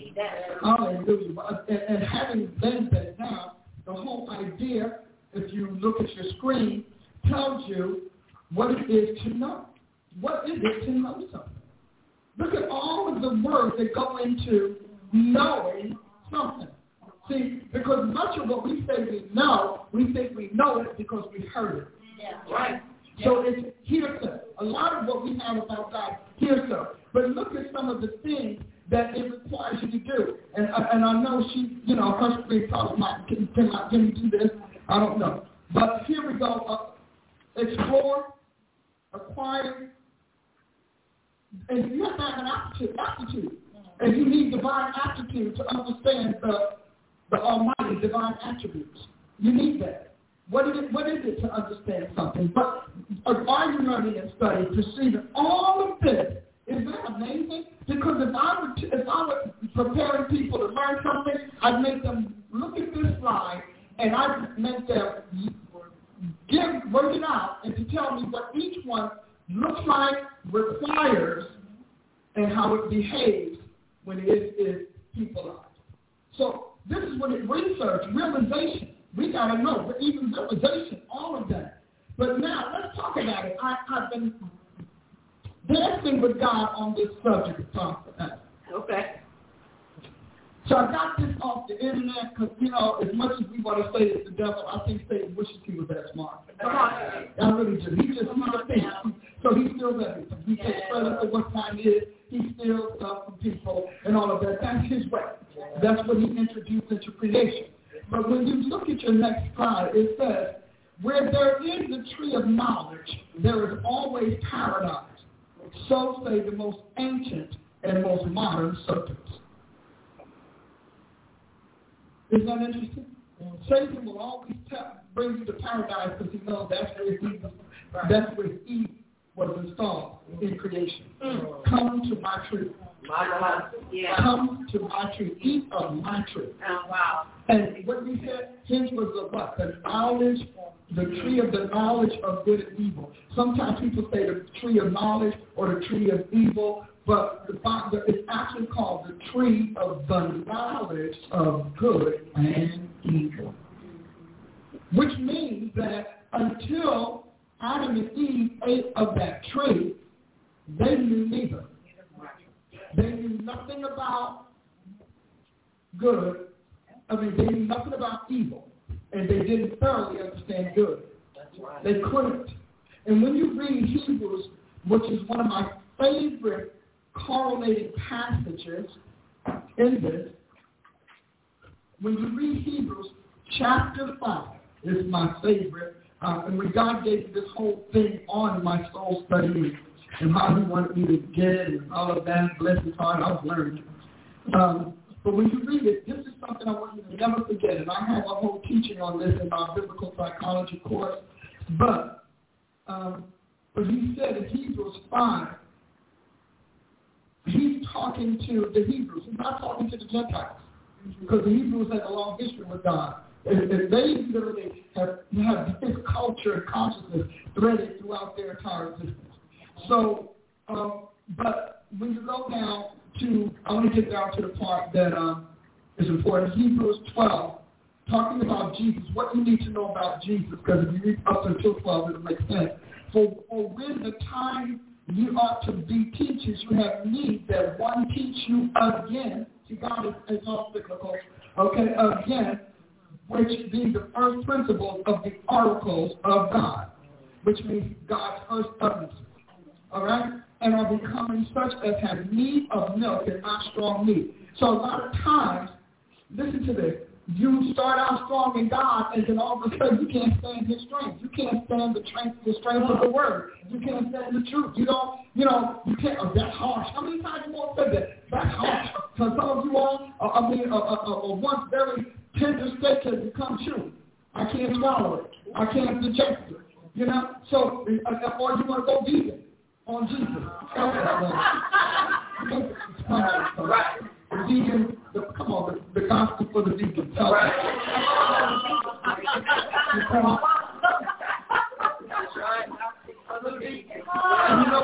And you know what the thing is, guys? You can do something milk. Have need of milk and not of strong meat. For everyone that uses milk is unskillful in the word of righteousness, for he is a baby. You can tell us how mature you are in Jesus all day long, but if all you can do is criticize his truth, you're a babe. If all you can do is run from his truth, you're a babe. If all you can do is leave whenever his truth starts coming against those errant things in your spirit, your errant things in your soul, the flaws of your psyche, then you're a babe. Because he doesn't make sense to you. And he doesn't make sense to you because you don't want to exercise his righteousness. It didn't say redemption.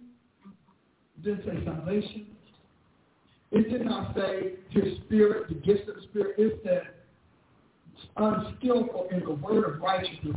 I have a teaching on righteousness that we will be having. I probably got some old ones back there, but the point that I want you to understand is that above all else, and in my soul teachings, I tell you, morality is for earth. God has no morality. God has righteousness. Yeah. It's either what he is, how he constructed himself, or not. Morality is popular approval. That's how we got the laws we have. LGBT got through because they altered the population's morality. They ceased to make it moral or immoral. So God doesn't have a moral code. God has righteousness. He has no moral compass.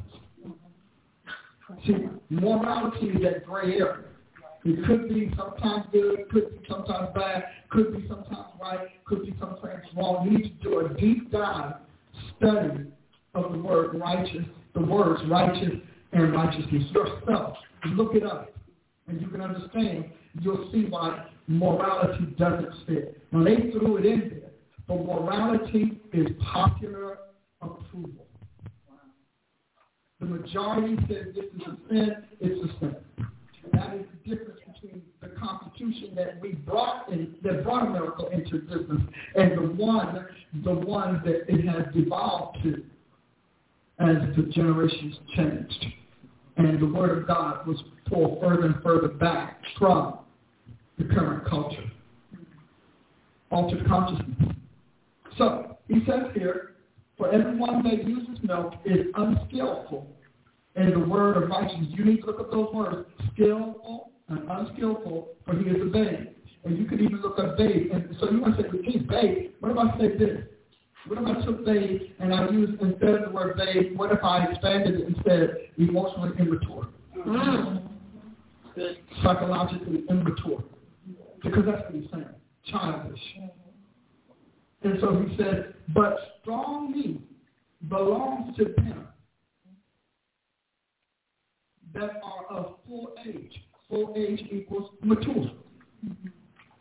Even those who by reason of use have their senses exercised to discern both, not either. We quote this wrongly many times. Both good and evil. Both. This passage, if you just try to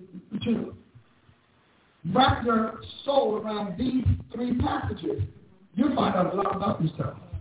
The church has not been using God's righteousness, but they've been abusing it and muting it. And we mute it with morality instead of righteousness. But when somebody is building your plan, does your morality or your righteousness factor into it? Morality is your consciousness and your emotions and attitude. Does it really matter if you want to save plan? No. Unless you have a belief system that feels like substandard should be used to carry millions of people a day. It's not moral. But technically, see, righteousness speaks to the technique and the technology. This is our technology. This is our technique. So righteousness, God is a righteous God because he has a technology attached to his theology. And we are his humanity. Creation is in fact God's technology. So good. It is his technology. He has techniques on how he heals. He has techniques on how he made eyeballs. We still trying to figure it out. And it takes a whole planet of people trying to figure out how he made eyeballs. Still trying to figure out how Jesus reversed blindness without an instrument. He said, come sit on my dirt. I know what we made home. I got some dirt. This dirt, clay. He's saying it because dirt represents clay because we came from the dirt. He was able to pull us out of the dirt and to make us who we are. He crafted the entire body from the dirt. So dirt is his own propriety. He said, dirt is how I made you, dirt is how I bury you, and dirt is how I'll bring you back. Dirt. Plain old dirt. You sit on dirt, people get sick. Come on, look at that number. We running around here wearing masks. Made of dirt. Like us. Jesus spit on dirt. The guy, he said, I was seeing my butcher said, I see men like you. Oh, this is the way. Let's go back. And he said, no, don't give up if you don't have the magical voila. Just keep going after it. Because it's literally his technology and his techniques worked. Yeah. Because those eyeballs were made of dirt that he had before he cursed it. So he took the curse off the dirt.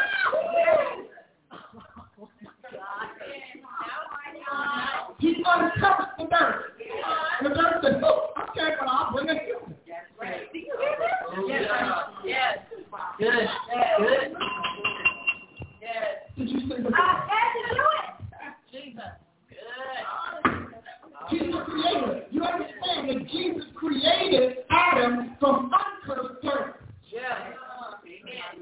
And in order to see to it that we all go back to the dirt, he cursed the dirt. Yes.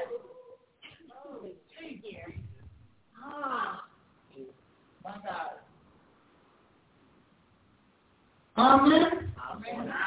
So when Jesus, when you know, and I look at that, I watch a lot of science, so I'm really blessed with science people. All right, they're doing the best they can with what they got. Okay, some of them not the best, but there's a few that do. But one of the things that God said to me, he said, I don't care what they do. I don't care about the A-I, the B-I, the C-D-E-F-E. I don't care. He said, I cursed the dirt. So that they're always working with cursed material.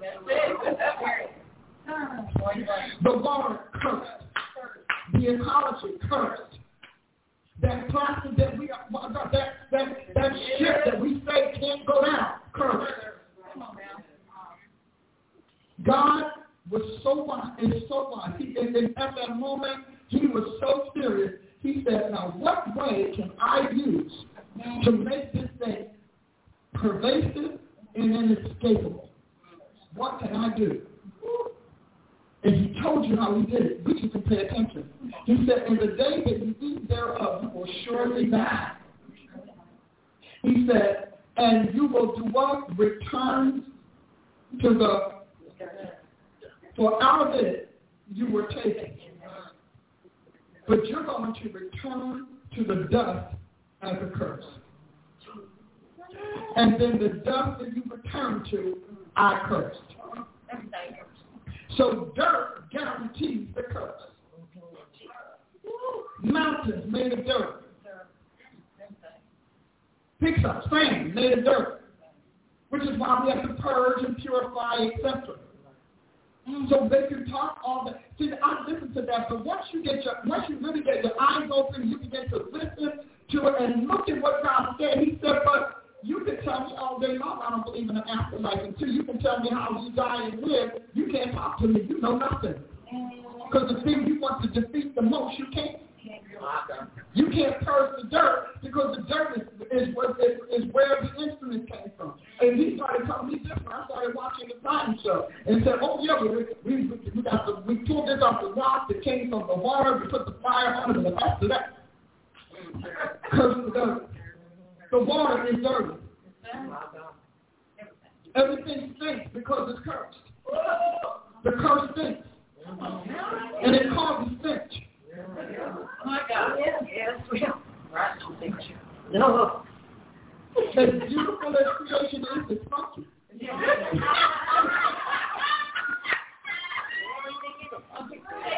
Everything. You got to take that. You took that shower 3 days. Right. And people are going to ask you not to leave home. Right. Why? Okay. Everything. Look at in my book, the fivefold book, I have the literal human inventions that compensate for the curse. You need perfume. Jesus didn't need perfume. Right. He didn't need a good perfume. He didn't need mouthwash. So he could go 6 weeks without that. Okay? Number one, hallelujah, we can't go 6 days. Some people need one in the morning and one in the evening and one before they go to sleep. One more time. So they can, science can talk all of their stuff because, they're in their world and they're listening to all of that, and they are starting at what they, like when they say reinvent, you invented nothing. Because you didn't make it from nothing. When you get ex nihilo, then we're going to talk about how good you are. You're not ex nihilo. You're taking the DNA that God himself made. Come on now. And he allowed you to break the code on it so that you can modify. So all you do is modify. God ended up with nothing. Jesus fit on the ground. All right? Walked on water. What was his body consistent of? And he, as the Son of Man, walking on water in a storm. Well, we don't believe that happened, but I don't believe that you did what you did either. But you know what? We all got evidence. Come on. So you need to recognize that as we go forward and we begin to do this, you have to recognize the curse is what we're working. Science is not working with what God created. They're working with what God cursed and perverted because he cannot use it in his realm anymore. That's why we have to die. Because he only has 2 places for people to get out of their body. 3 if you count the animals going back to the dust. He can't use it. I said to someone, and I will say it to you again, to my beloved theologians, my beloved scholars, I will say it 101 times. The human that we are right now celebrating is born dead. The minute Jesus got into Mary's womb, he died. When the sperm of his father joined that egg, he became mortal. And because we don't teach it that way, people are playing with their salvation as if it doesn't matter. And pastors are telling you you're saved because you say so. Right? Just believe your prayer. No. Trust me. No. If you're going to be saved, you're going to bear the fruits of salvation. If you're not saved, then you won't. Unless, of course, you apostatize, as Apostle Mona says, you become a boil on the backside of the Holy Ghost. My God. Here's the visual. And, God, we just really boils. So you have to recognize people do not go to hell as we think. People's souls are products of hell. And they have to go and they have to either allow God to change the life force. Because the life force of the Almighty has been downgraded, denigrated by the life force of the serpent, who was always mortal, always dead. The reason he's in that tree is because he's dead. Otherwise, he was in some place else. The reason he walked around and told him to come to the tree, he hung out, put a little butt there, probably had a little nice, little best out there. Come on, he's ready to come back. I love it. So he's there because he's smart. Now, I want to talk to you about that because we have to understand as God's people, you can't reign if you don't understand. What are you talking about? We reign. We don't reign. I promise you we don't reign because how do we get this mess we got with old Biden in the White House?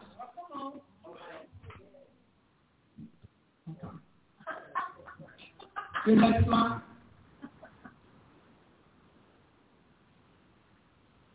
Did you see? It's taking its time. That's somebody. They're going to be there soon.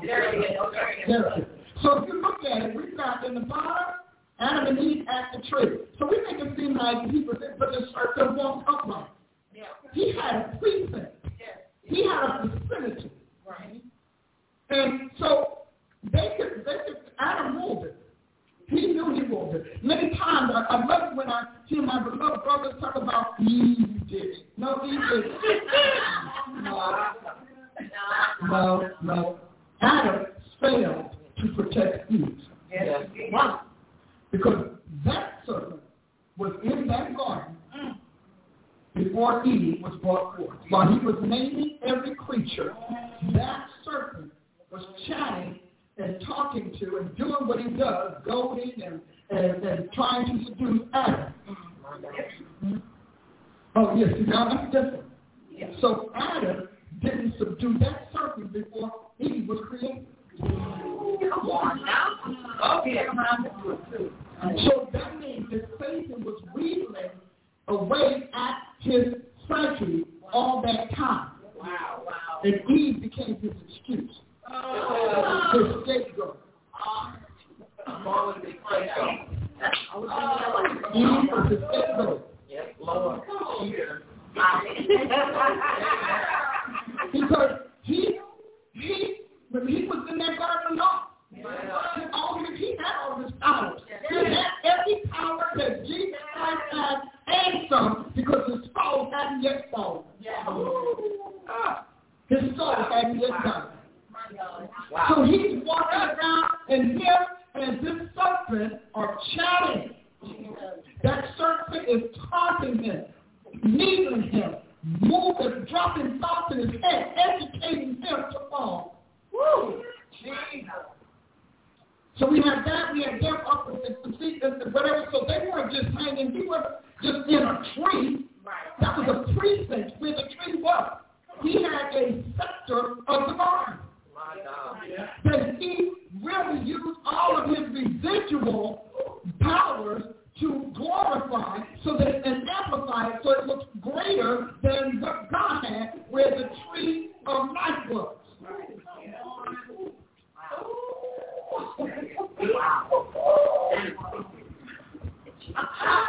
Okay. So Adam had already doomed them to fail because he should have subdued that thing and exercised his authority, but he didn't because he didn't know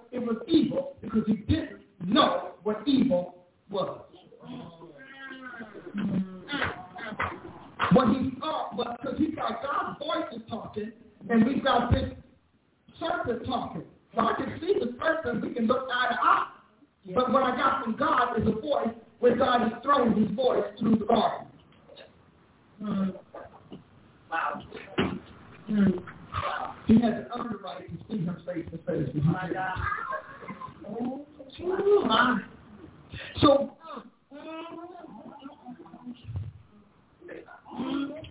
hallelujah. You like that, don't you? I'm still not going to buy you on, but you know that. Okay. But I'm going to put it at the side next week. Yeah, I'll probably put you do have to get clearance.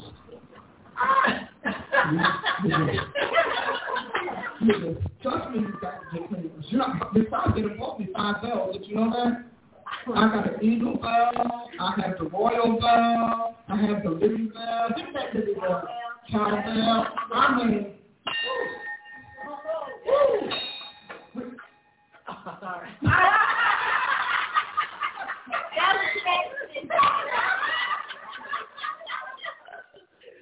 Genesis 3:1 says, now the serpent was more subtle than any beast of the field which the Lord God had made. Now God wanted us to know Satan did not make himself. He may be a self-made doom, but he's not a self-made creature. And he said unto the woman, why? Because he had been trying to turn Adam. Adam didn't turn of his own accord. He understood who he was until he got married. He knew his strength till he took a wife. He understood his problems until he got blinded by love. And that clinging to the woman made more sense than holding on to his dominion. And so she asked him, yea, has God said he shall not eat of every tree in the garden? He wanted to see if Adam had schooled her. Right. Yeah. He hadn't schooled her. Correct. He just told her not to do it. And she said, well, no, we can eat freely of every tree in the garden except the tree of the knowledge of good and evil. We cannot eat it, nor can we touch it. Lie. First lie. Because he told him not to touch it. He said, don't ingest it. So she could have rubbed herself down with some leaves and that.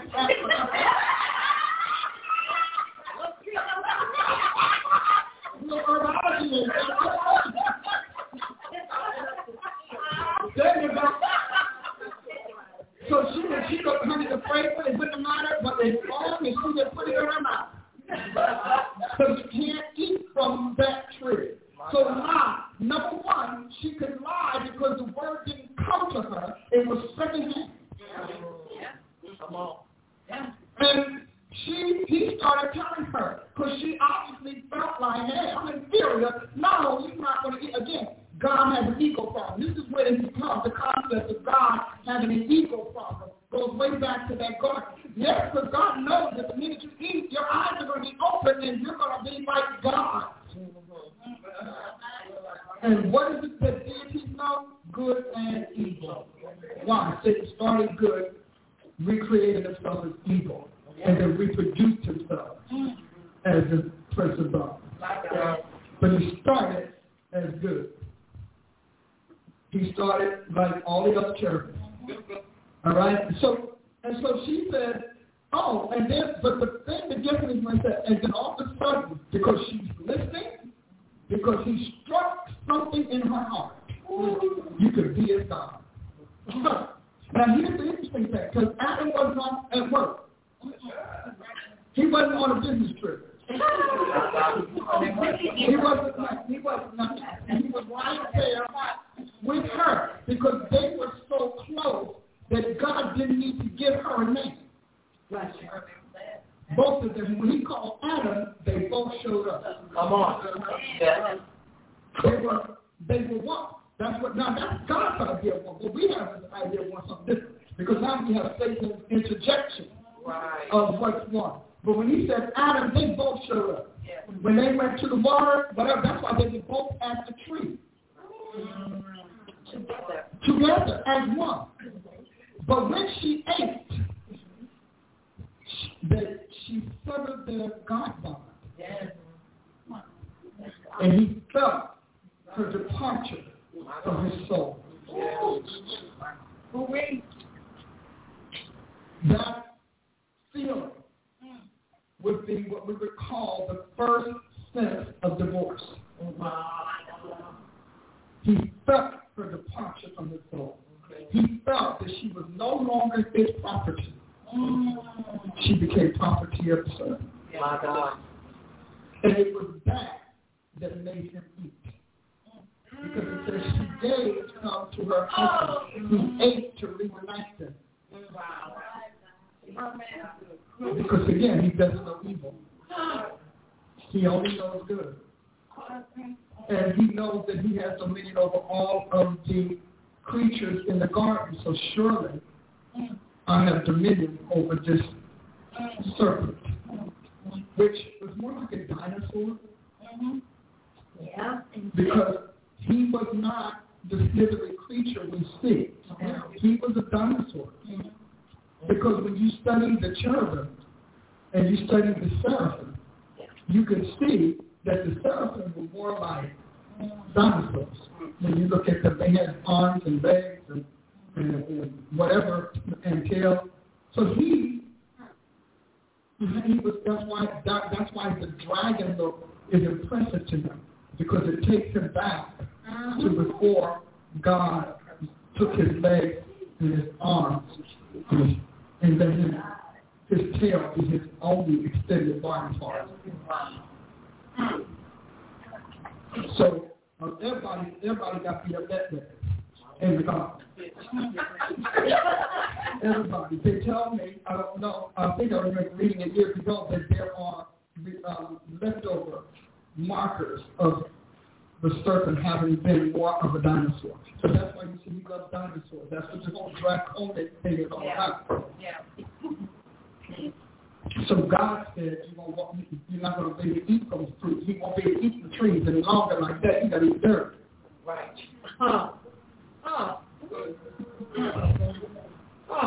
So now, fast forward to Jesus, wolves. And if you go to the next, you look at the screen, whenever the screen decides to do what it does, you're going to see wolves. Now, I went just did a simple research of synonymic search of wolves. And what we have is, we're going to put them up there. The whole sex lust thing shows in wolves. Yeah. Like, and we, Casanovas. We all know what those are, right? Yeah. Okay? And then, we got here Romeos, we got womenizers. Because Adam, the fact of Eve, literally subjected women to men in ways God didn't have in mind. That's why he said, in I will greatly multiply your sorrows. He didn't say and. He said, I will greatly multiply your sorrows. Did he not say that? And in pain, you will what? Bear the children. So you're talking about, I can't even help it. I'm going to get pregnant no matter what. Because God is like, now, wouldn't it be nice if you were able to manage all these birth control things? He wouldn't have ever had this problem. Because they would have lived like the Almighty. They would have, okay, so it's time to reproduce. But see, with God, you always have to defeat the enemy or the person in your seat. So Adam had to defeat the serpent. Had he done so, then this would be an entirely different creation. We wouldn't have cursed earth and all of the things going on. And Eve would have decided when she wanted to get pregnant and how it would be. Okay, we have philanderers, we have consumers. Wolves, I'm sending you out as wolves. Consumers, they're going to consume you. We have vultures, people who just want to flee, just run. We have gobbers, we have devourers, we have guzzlers. We have guzzlers, think about the addictions and substance abuse. We have eaters and gorgers, we have scoffers, we have gulpers, we have threats, and we have hunters, and we have predators. So I'm sending you all out with this. And the passage is Matthew 10:16. Behold, I send you forth as sheep in the midst of wolves.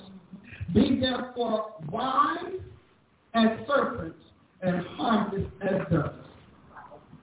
So when you say there's a lot of because of the whole either or doctrine pattern, we, either serpent good, serpent bad. Snake good, snake bad. But God, this creature had a pre-earth existence, pre-earth life. So I'm going to quickly run you through it so that you can see it. And here we are with our famous word clouds. So when he says be wise as serpents, so let's talk about really, if you look at, just for those of you who want to remember, G3789, opus, is the word for snake or serpent. Or you can look at H5172, Nikosh, which, and this person here is a hisser of magic spells. And then we have in Isaiah, they talk about fleeting or fugitive serpents. But if you notice, based on what the knowledge was, the knowledge of good and evil, anybody hear what I'm just about to tell you? Knowledge, this is the knowledge that was in that tree. How to maneuver God or hack creation. Jesus. Magically use or distort God's creation. So when he talked about wise as serpent, we got prediction and practitioner. What is that? The opposite or the opposition to prophecy. Fortune teller, which is actually decreer of wealth and blessings. Python, spirit, divination, progenitor, devil, and it has a life experience observer. I thought that was interesting. Satan as the devil, snake in Scripture, Nehushtan as Moses' brazen serpent, a genealogical demon. Wow. H5175 serpent, a spellcaster, believer in omen, divine enchanter, emblem of cunning wisdom, ancestral spirit, and observer of signs and portents. Now that's the serpent in the garden. That is, in a nutshell, the knowledge of good and evil that he wanted them to bite into and consume. Is that amazing? Yeah. That's shocking. So then, if I were you, my next question would be the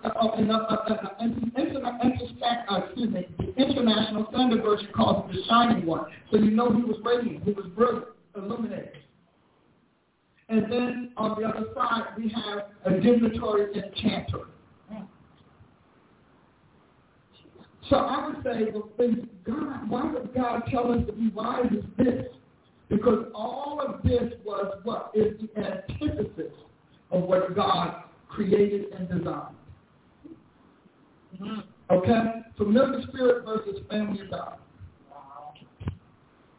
Isn't that wonderful enough? Angel versus devil. When we talk about the form that he took, again, seraphim, the fiery one to work his altar. And so we can go on, and we got astrologer. Everything is in here. So let's go to the next one, because I think this is important. So then, when he says subtlety, the devil was more cunning. You see, cunning is in blue. More cunning. Now, what does that mean? Because the idea of the serpent is just a creature. But cunning, he said, why the serpent and how the... So the first thing is crafty, a crafty counselor. A crafty counselor. Does that craft have to be wicked? Or does it have to just simply be strategic? Truth. Cunning, clever, prudent, be wise, prudent. You're going to get there. Scheming, shrewd, smooth. Archetype or archive, the archetype of the archive, of creation. Subtle, guileful. Hebrews 6191, Aram, and Strong's Strong's 8, 6175. But look at the rest of it. Subtle dealing. In other words, we're so loud and braggadocious. We're so bold, we got to let everybody know what we're doing. But Jesus said, don't let your right hand know what you left. Okay? He told us that. He told us to be discreet. He told us to be secretive. But what do we have? We had this last one, we had all of these huge sermons and these huge conventions telling everybody about the gift of the Spirit, the moving of the Spirit, how the Spirit works. We had a hesitation. And we invited Babylon to our secrets. And Babylon said, thanks, we'll be using this in the future. You'll be hearing from us today. He said we must be sneakier than the serpent. Okay? Worry. We aren't worried about anything. Or wary rather. We're not worried about anything. We just like, oh yeah, but God got it. God will take it. There are all these people who are voting for silly things. Simply because they feel well, God can do it. First of all, that is the most immature statement and immature conception you can have of God. That he's just going to, for the sake of what you see with your little finite mind and your little temporal world, that he's going to alter that because you don't want to believe it. Right. Because you didn't want to, because you don't know how to discern both good and evil. Right. And then we have intelligence. Well, remember, we've had years and years of teaching telling us intelligence is a no-go in Jesus Christ. He's the logo, but intelligence is a no-go. All right, I'm there. Expert, and would you believe Machiavelli? Now, we want to say, and I'll have to say this, it would be nice, isn't it wonderful that we can say that's not Jesus? But it is. How did the Almighty stay on top? How does he still outwit the enemy? Jesus is trying to get replicants of himself. Yeah. That we can call a devil and not feel like we have to go into bed and hide. Come on, man. That we can recognize that the devil is using a ploy, we can identify the ploy and come up with countermeasures that keep God in the forefront. Instead, we succumb to it. You're talking about, we got prophets in this land that trained prophets that took them to shamans and astrologers and took them to devils and to witches to train them to defeat who? They did not take them to defeat the devil. How would you don't go to that class and train everybody and then say, okay, now you're going to be. No, they were sellouts and they took people, young, eager, enthusiastic newcomers, to darkness so that they can destroy the light by pretending, as Satan does, to be ministers of righteousness and angels of light. Well, we need to know that. So when you start looking at somebody coming, I'm a Christian like you, they cannot tell me that. I'm looking for fruit. I'm looking for sound. I'm looking for Jesus Christ. Why? Be wise as serpents. We took everybody's word for it. And here we are. Is that powerful? We took everybody's word for it. And so, in understanding subtle, the downside and the upsides are here, but we need to know it all. God made Jesus know everything. Moses had to be trained in all the wisdom of the Egyptians. Daniel trained in all of the writings of the Chaldeans. See, we are doing it wrong. So that you can't discern when your adversary is masquerading as a friend or advocate. But I think we should change this. And then it's prophets that did it. Prophets who learned how to do it. Yeah. Ready to talk. She got to so many things out.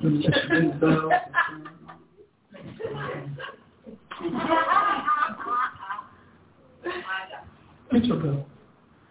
There you go.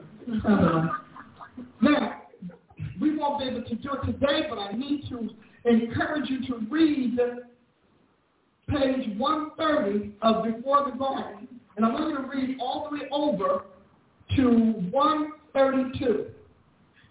Even more than that. The first heading is going to be Satan's banishment, heaven's exaltation.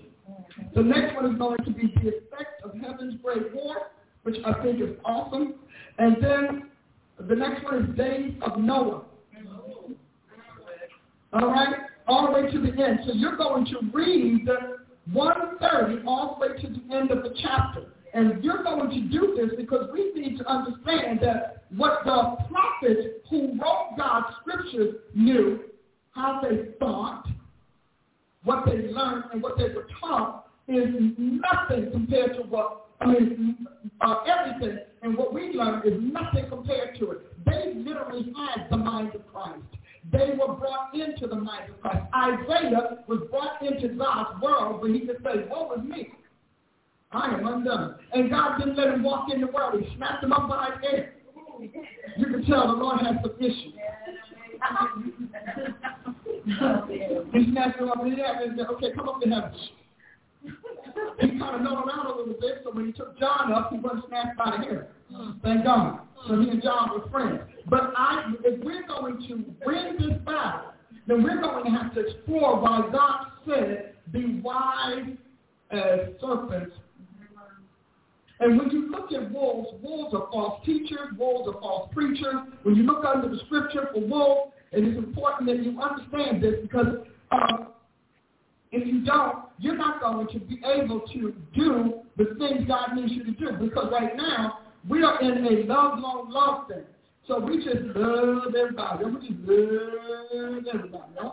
And so everything is about, we got to love people. We got to hug them. We got to make them feel good. No, because devils use human bodies. They use human forms. They do. They shape shift. Yeah. Somebody will hear what I just said.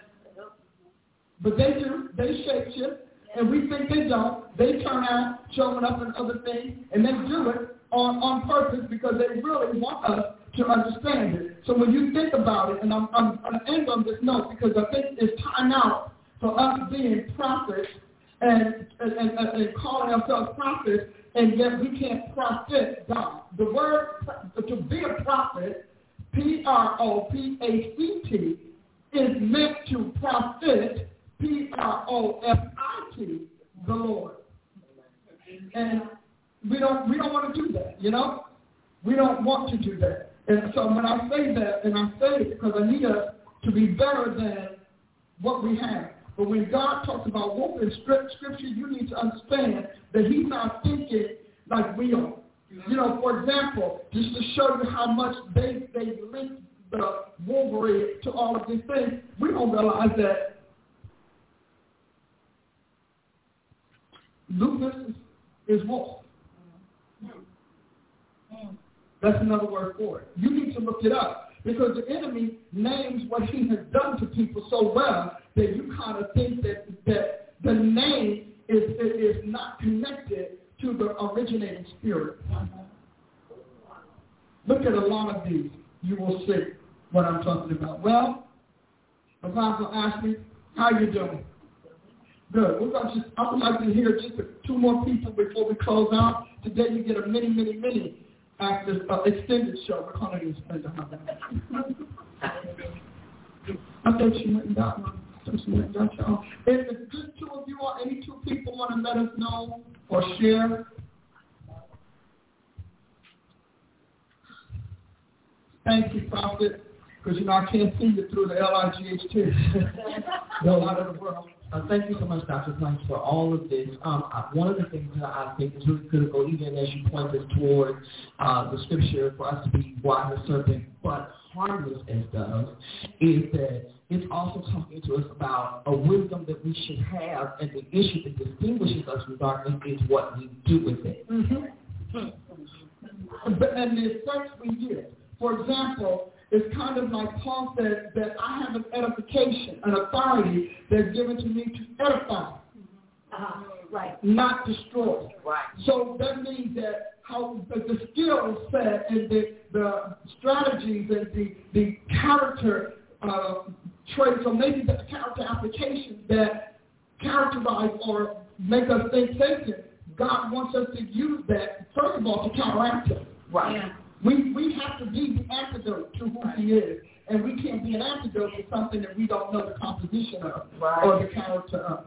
That is very important. Anyone else before we business somewhere? Yeah, okay. What I like to is in the beginning you talked about your mentor and your mentor being able to basically see what's in you and being able to guide you in the path that God has set for you and they're able to pull it out of you. And I just really appreciated that, because when you think about trying to really fulfill your purpose in life, we have to have mentors in God that really know your destiny. Mm-hmm. And I really appreciate that part because then you're also able to be guided, because serving like what you're teaching us, that the serving is he's coming. That he will give you ideas and give you delusions that you think is really your path, but it's not. And that mentor can help you clear the fog. You know what I'm saying? Mm-hmm. And so I really appreciated that tying those two together. Well, and I want to say to you, the whole idea for mentorship, and we're going to do eventually, get into that a lot more. I've been sprinkling on it, but the whole idea of mentorship is to bring you into a mentality that you already recognize God wants you to emulate, that God wants you to replicate. It's to bring you into that. Now, many times, and I didn't know when I was going to say this because I was in my kitchen and the Lord kept saying, but I need you to understand that mentorship means that you want to be that, but that you have a full agreement. If you have areas where you have to, well, I know that's my mentor, but I'm doing this over here, and I'm doing that over there, and I'm doing this, and you haven't even mastered what your mentor is supposed to do before you start diversifying and varying it, then you're not a mentor, you're a tutor. You're just being tutored. Wow. Because you're not following guidance. You don't want to suffer the pains of the mentor. You should never have a mentor that you don't want to suffer the pains of, because you have to appreciate how people got the way they were. When you read people's stories like you and you all, when you read the stories, they tell you about how hard it was and how difficult it was and how they learned this and they learned that. They don't walk away grudging and resentful. I know the people that I can bear fruit in because they stop criticizing. Eventually, they stop whining. They stop being begrudging. So you want to make sure that you want to be that mentor. You want to make sure that you want to obey. You may not want to obey. You may just want to, I just want to pass through. That's fine. But that's for me. Now, I don't know, because right now, facing is downgraded so many words that you don't even know what bathroom is going to be called next week. Because, he keeps changing words. But, isn't that the truth? Yeah. Because he keeps downgrading words. But when they thought about mentor earlier, you never wanted to leave that person's side. If they opened their mouth, you were going to be there. That's why the apostles became the apostles. Because they were with Jesus all the while he went in and out among us. And the only time they separated is when he sent them off. Yeah. Many of you should not have a mentor who does not have the faculties or facilities to turn you into what God ordained you to become. If they don't think like you, that doesn't make them wrong. That they don't think like you, if they don't approach life the way you do, they don't have your at least 2 to 3 levels beyond your skill set and beyond your ability. If they are equal to you, 1-on-1 and all of that, that's not a mentor. That's a companion. That's a buddy. Now, mentorship may include all of that, but I keep saying that. I'm going to go back and deal with that because many times the person that you walked away from, you think you ought to be warm and fuzzy with your mentor, you think you ought to be in love, you think you ought to do nothing but have fun and relax and recreate. No. Real mentors get on your nerves. Real mentors are going to crush your ego. And the reason that's a question is because it's that very ego that's keeping you from becoming what you're supposed to be. There you go. I'm telling you, if you're waiting to feel good, a mentor it doesn't have to be a nurturer. Wow. They don't have to be. They need to be an instructor. They need to be an informer. They need to be a breaker, maker, shaper. But they don't have to be a nurturer. They don't have to babysit you. Your mentor is supposed to confuse you because they know more than you do. It's when the confusion lifts that you know you're being transformed.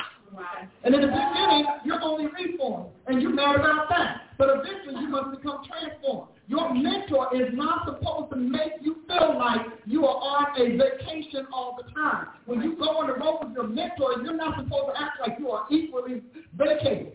Right.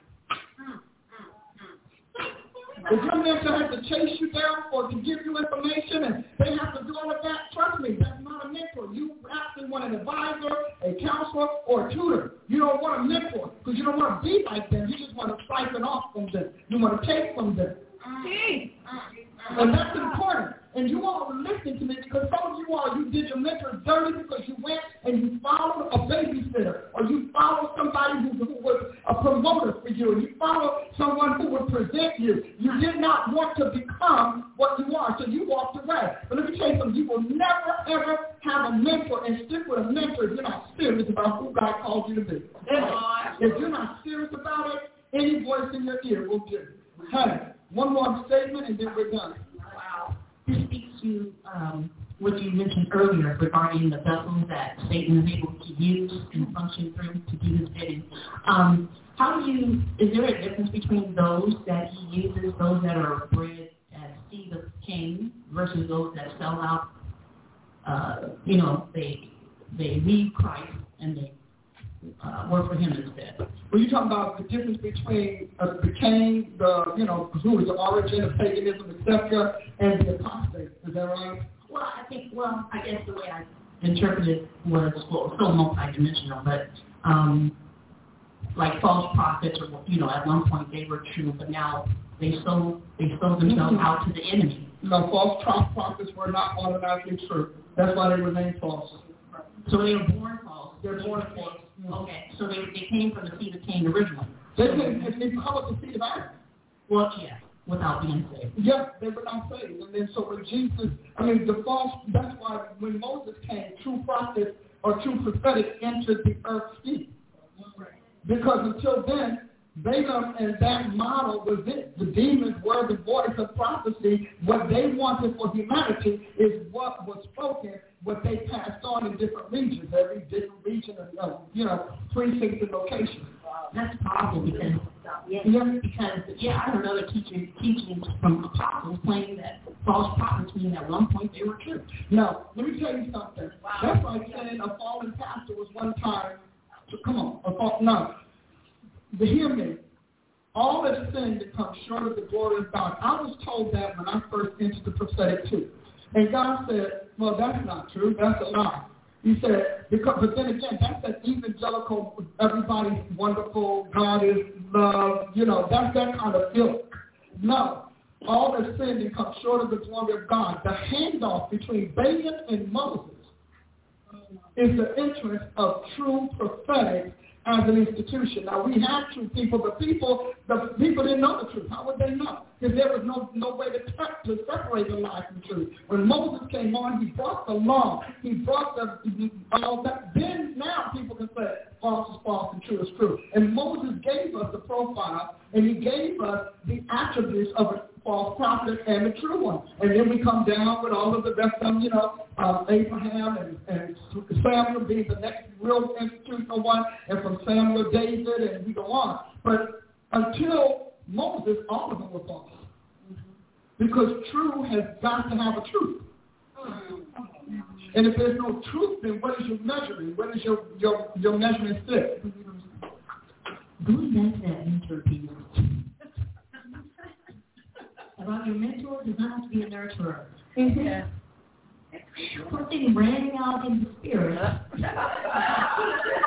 when you said that, because we, and especially as female mentors, easily fall into the mommy expectation with people of, if you're going to mentor me, then you have to mother me or nurture me. And so if that element if that like warm and fuzzy element is not active and in the forefront of the dynamic, it's easy to go tilt as a mentee. If that's what you're expecting or needing or wanting, trying to fill another deficit, trying to right the wrongs, maybe with your relationship with your mom or whatever.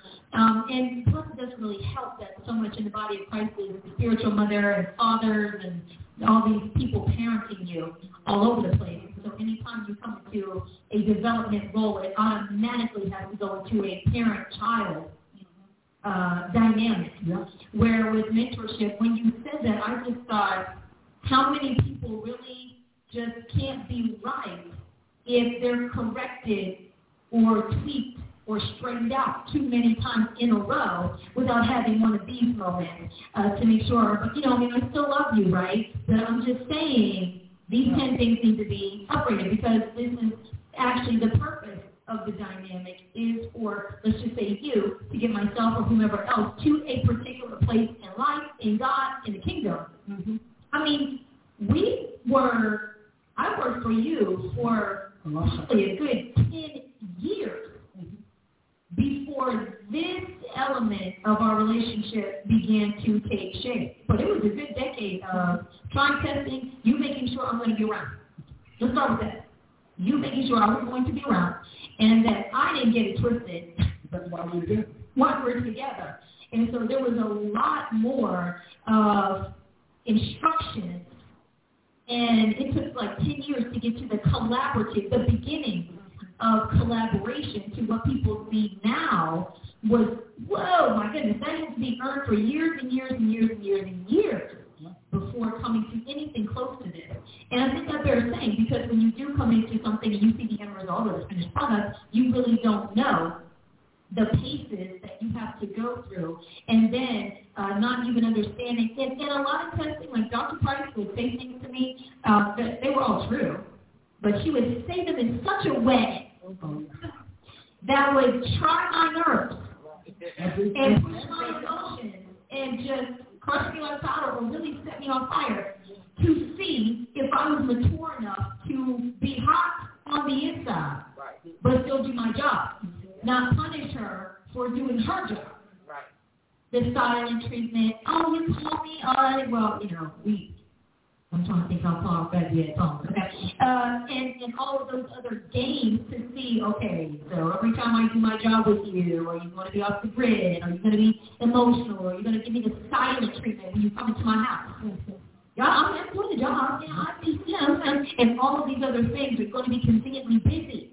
And I don't see you for 5 days in a row and even blame the job for the job. You get, well, no, it's okay. You told me to do that. And all these games and immaturities and juvenile responses. I mean, I went through years of that training and testing before we could come, like I said, into a partnership or a collaboration.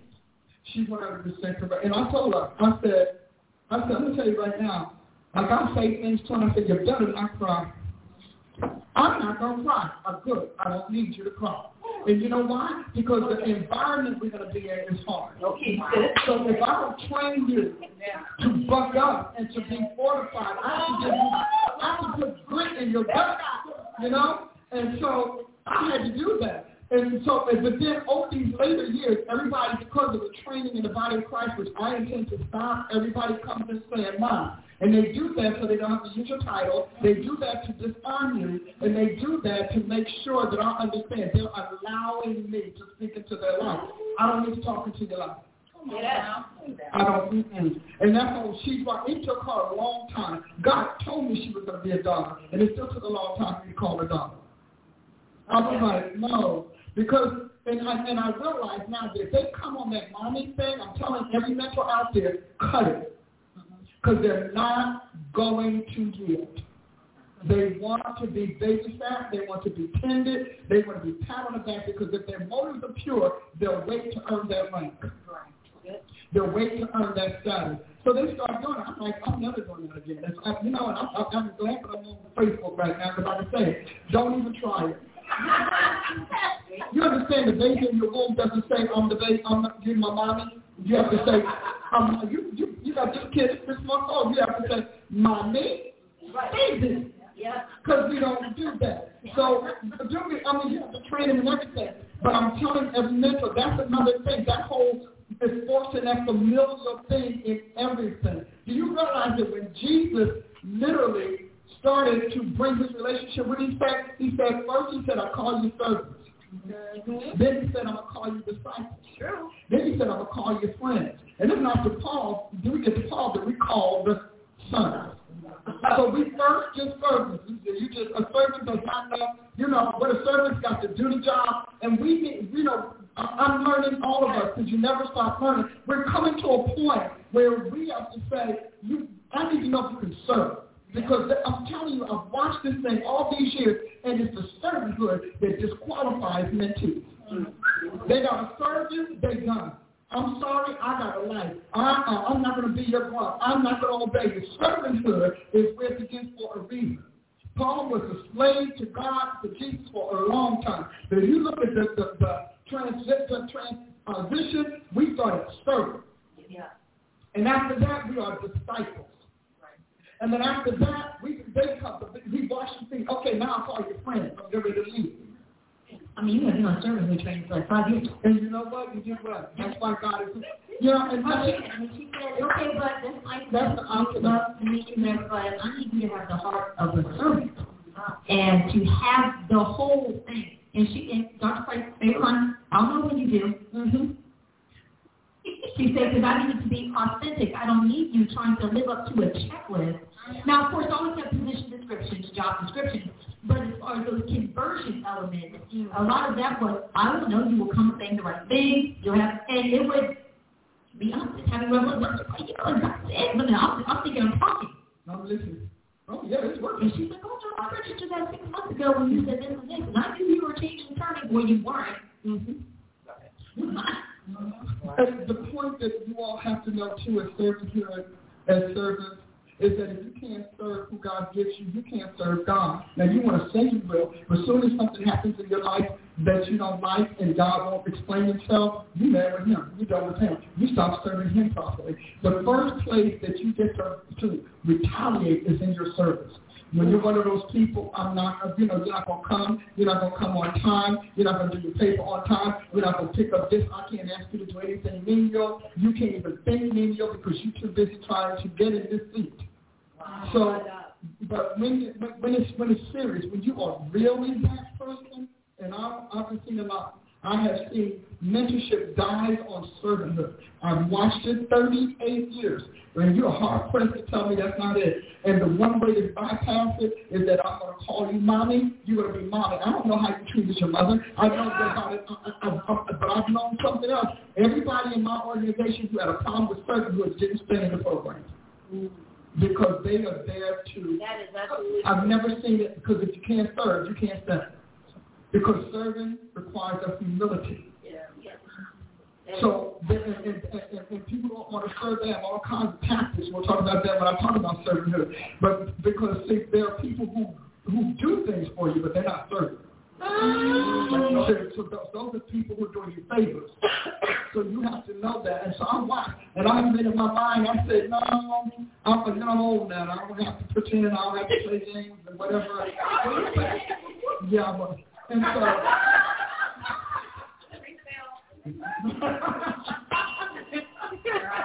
but the people who argue about serving and you got to call them and I'll do this but I won't do that, I am not having that discussion with you any longer. Let everybody be clear. Let it all be known. If you are called to greatness, you're going to humble yourself because before honor is humility. Servanthood is a requisite for God to take you seriously as a future leader or promotee. It's a requisite before honor is humility. Servanthood is where your ego is going to have to go through, but it must go through to sustain where you are headed. And so I've had it. I'm telling you, and I don't care who it is. I'll tell you, when they look like they, all of a sudden they want the perks before they learn how to serve. All of a sudden they want the position. I'm saying this. I don't know who you are, but you are starting a ministry. I know it, and I'm looking at you right now by the Holy Ghost. And you're starting a ministry with friends, and that's going to be a problem because that ministry is going to turn over 3 times because you are a good friend. You're going to have to discover how to go from being a good friend to a mentor, and you're going to have them push back on you, and you're going to swear you need these people, and you're going to swear that without them you won't make it. I'm telling you. Before honor is humility, theirs and yours. And you're going to have to learn how to replenish and replenish and replenish and replace over and over again because that's what happens in these positions. You've got to get good at recognizing the problem bold enough to remove the problem before it becomes a process that you can't get over, an infection, and then you're going to have to be able to replenish. And I'm hearing, I don't know who you are, but the Lord is saying it, be very careful about who you lend your mentorship mantle to. There are times that you can just allow people to serve. They can be helped. But be very careful, because in all of these years I have found out that not a lot of people want to be mentored. They just want to have access. And you're going to know the difference between those who are looking for access and advantage and opportunity. And that comes at the end of it. But anyhow, we had a good day. Thank you for hanging with us.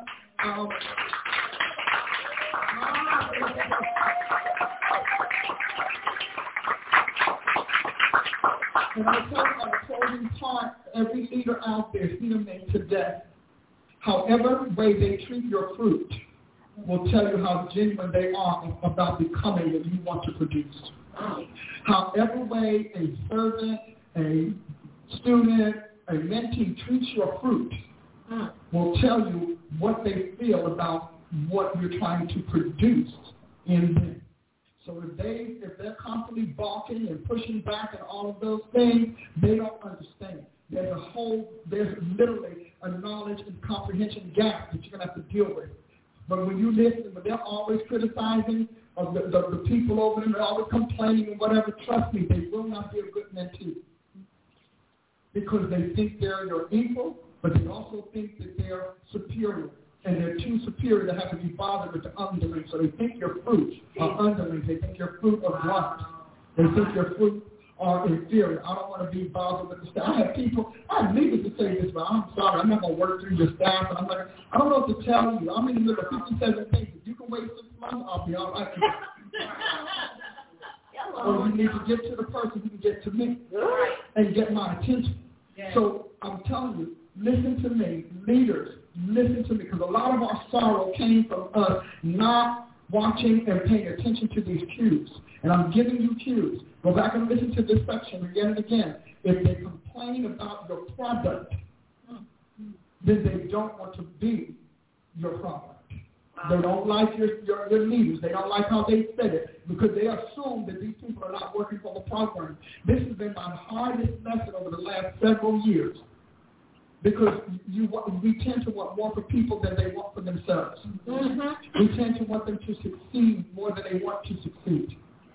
And so that's a hard lesson, and it's a good lesson. And if this speaks to you, hey, let me know.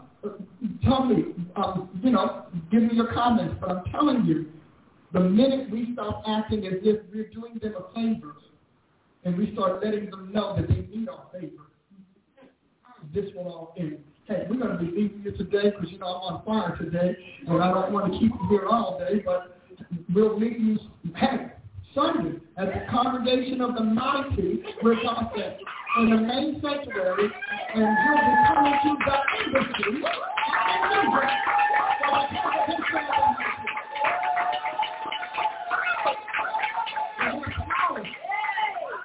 And pastors share this. Share it. The things that I gave you that were instructional, make sessions out of it. Make learning sections out of them, or at least use them for mentoring moments. That's what I fell into today, a couple of mentoring moments.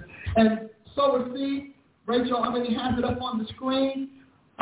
Sow a seed based on what I said. And, the transaction is when you get something from someone spiritual, heaven's currency says you should reciprocate with something material. That's Bible. So, I'll see you Sunday at the Congregation of the Mighty Without Silence.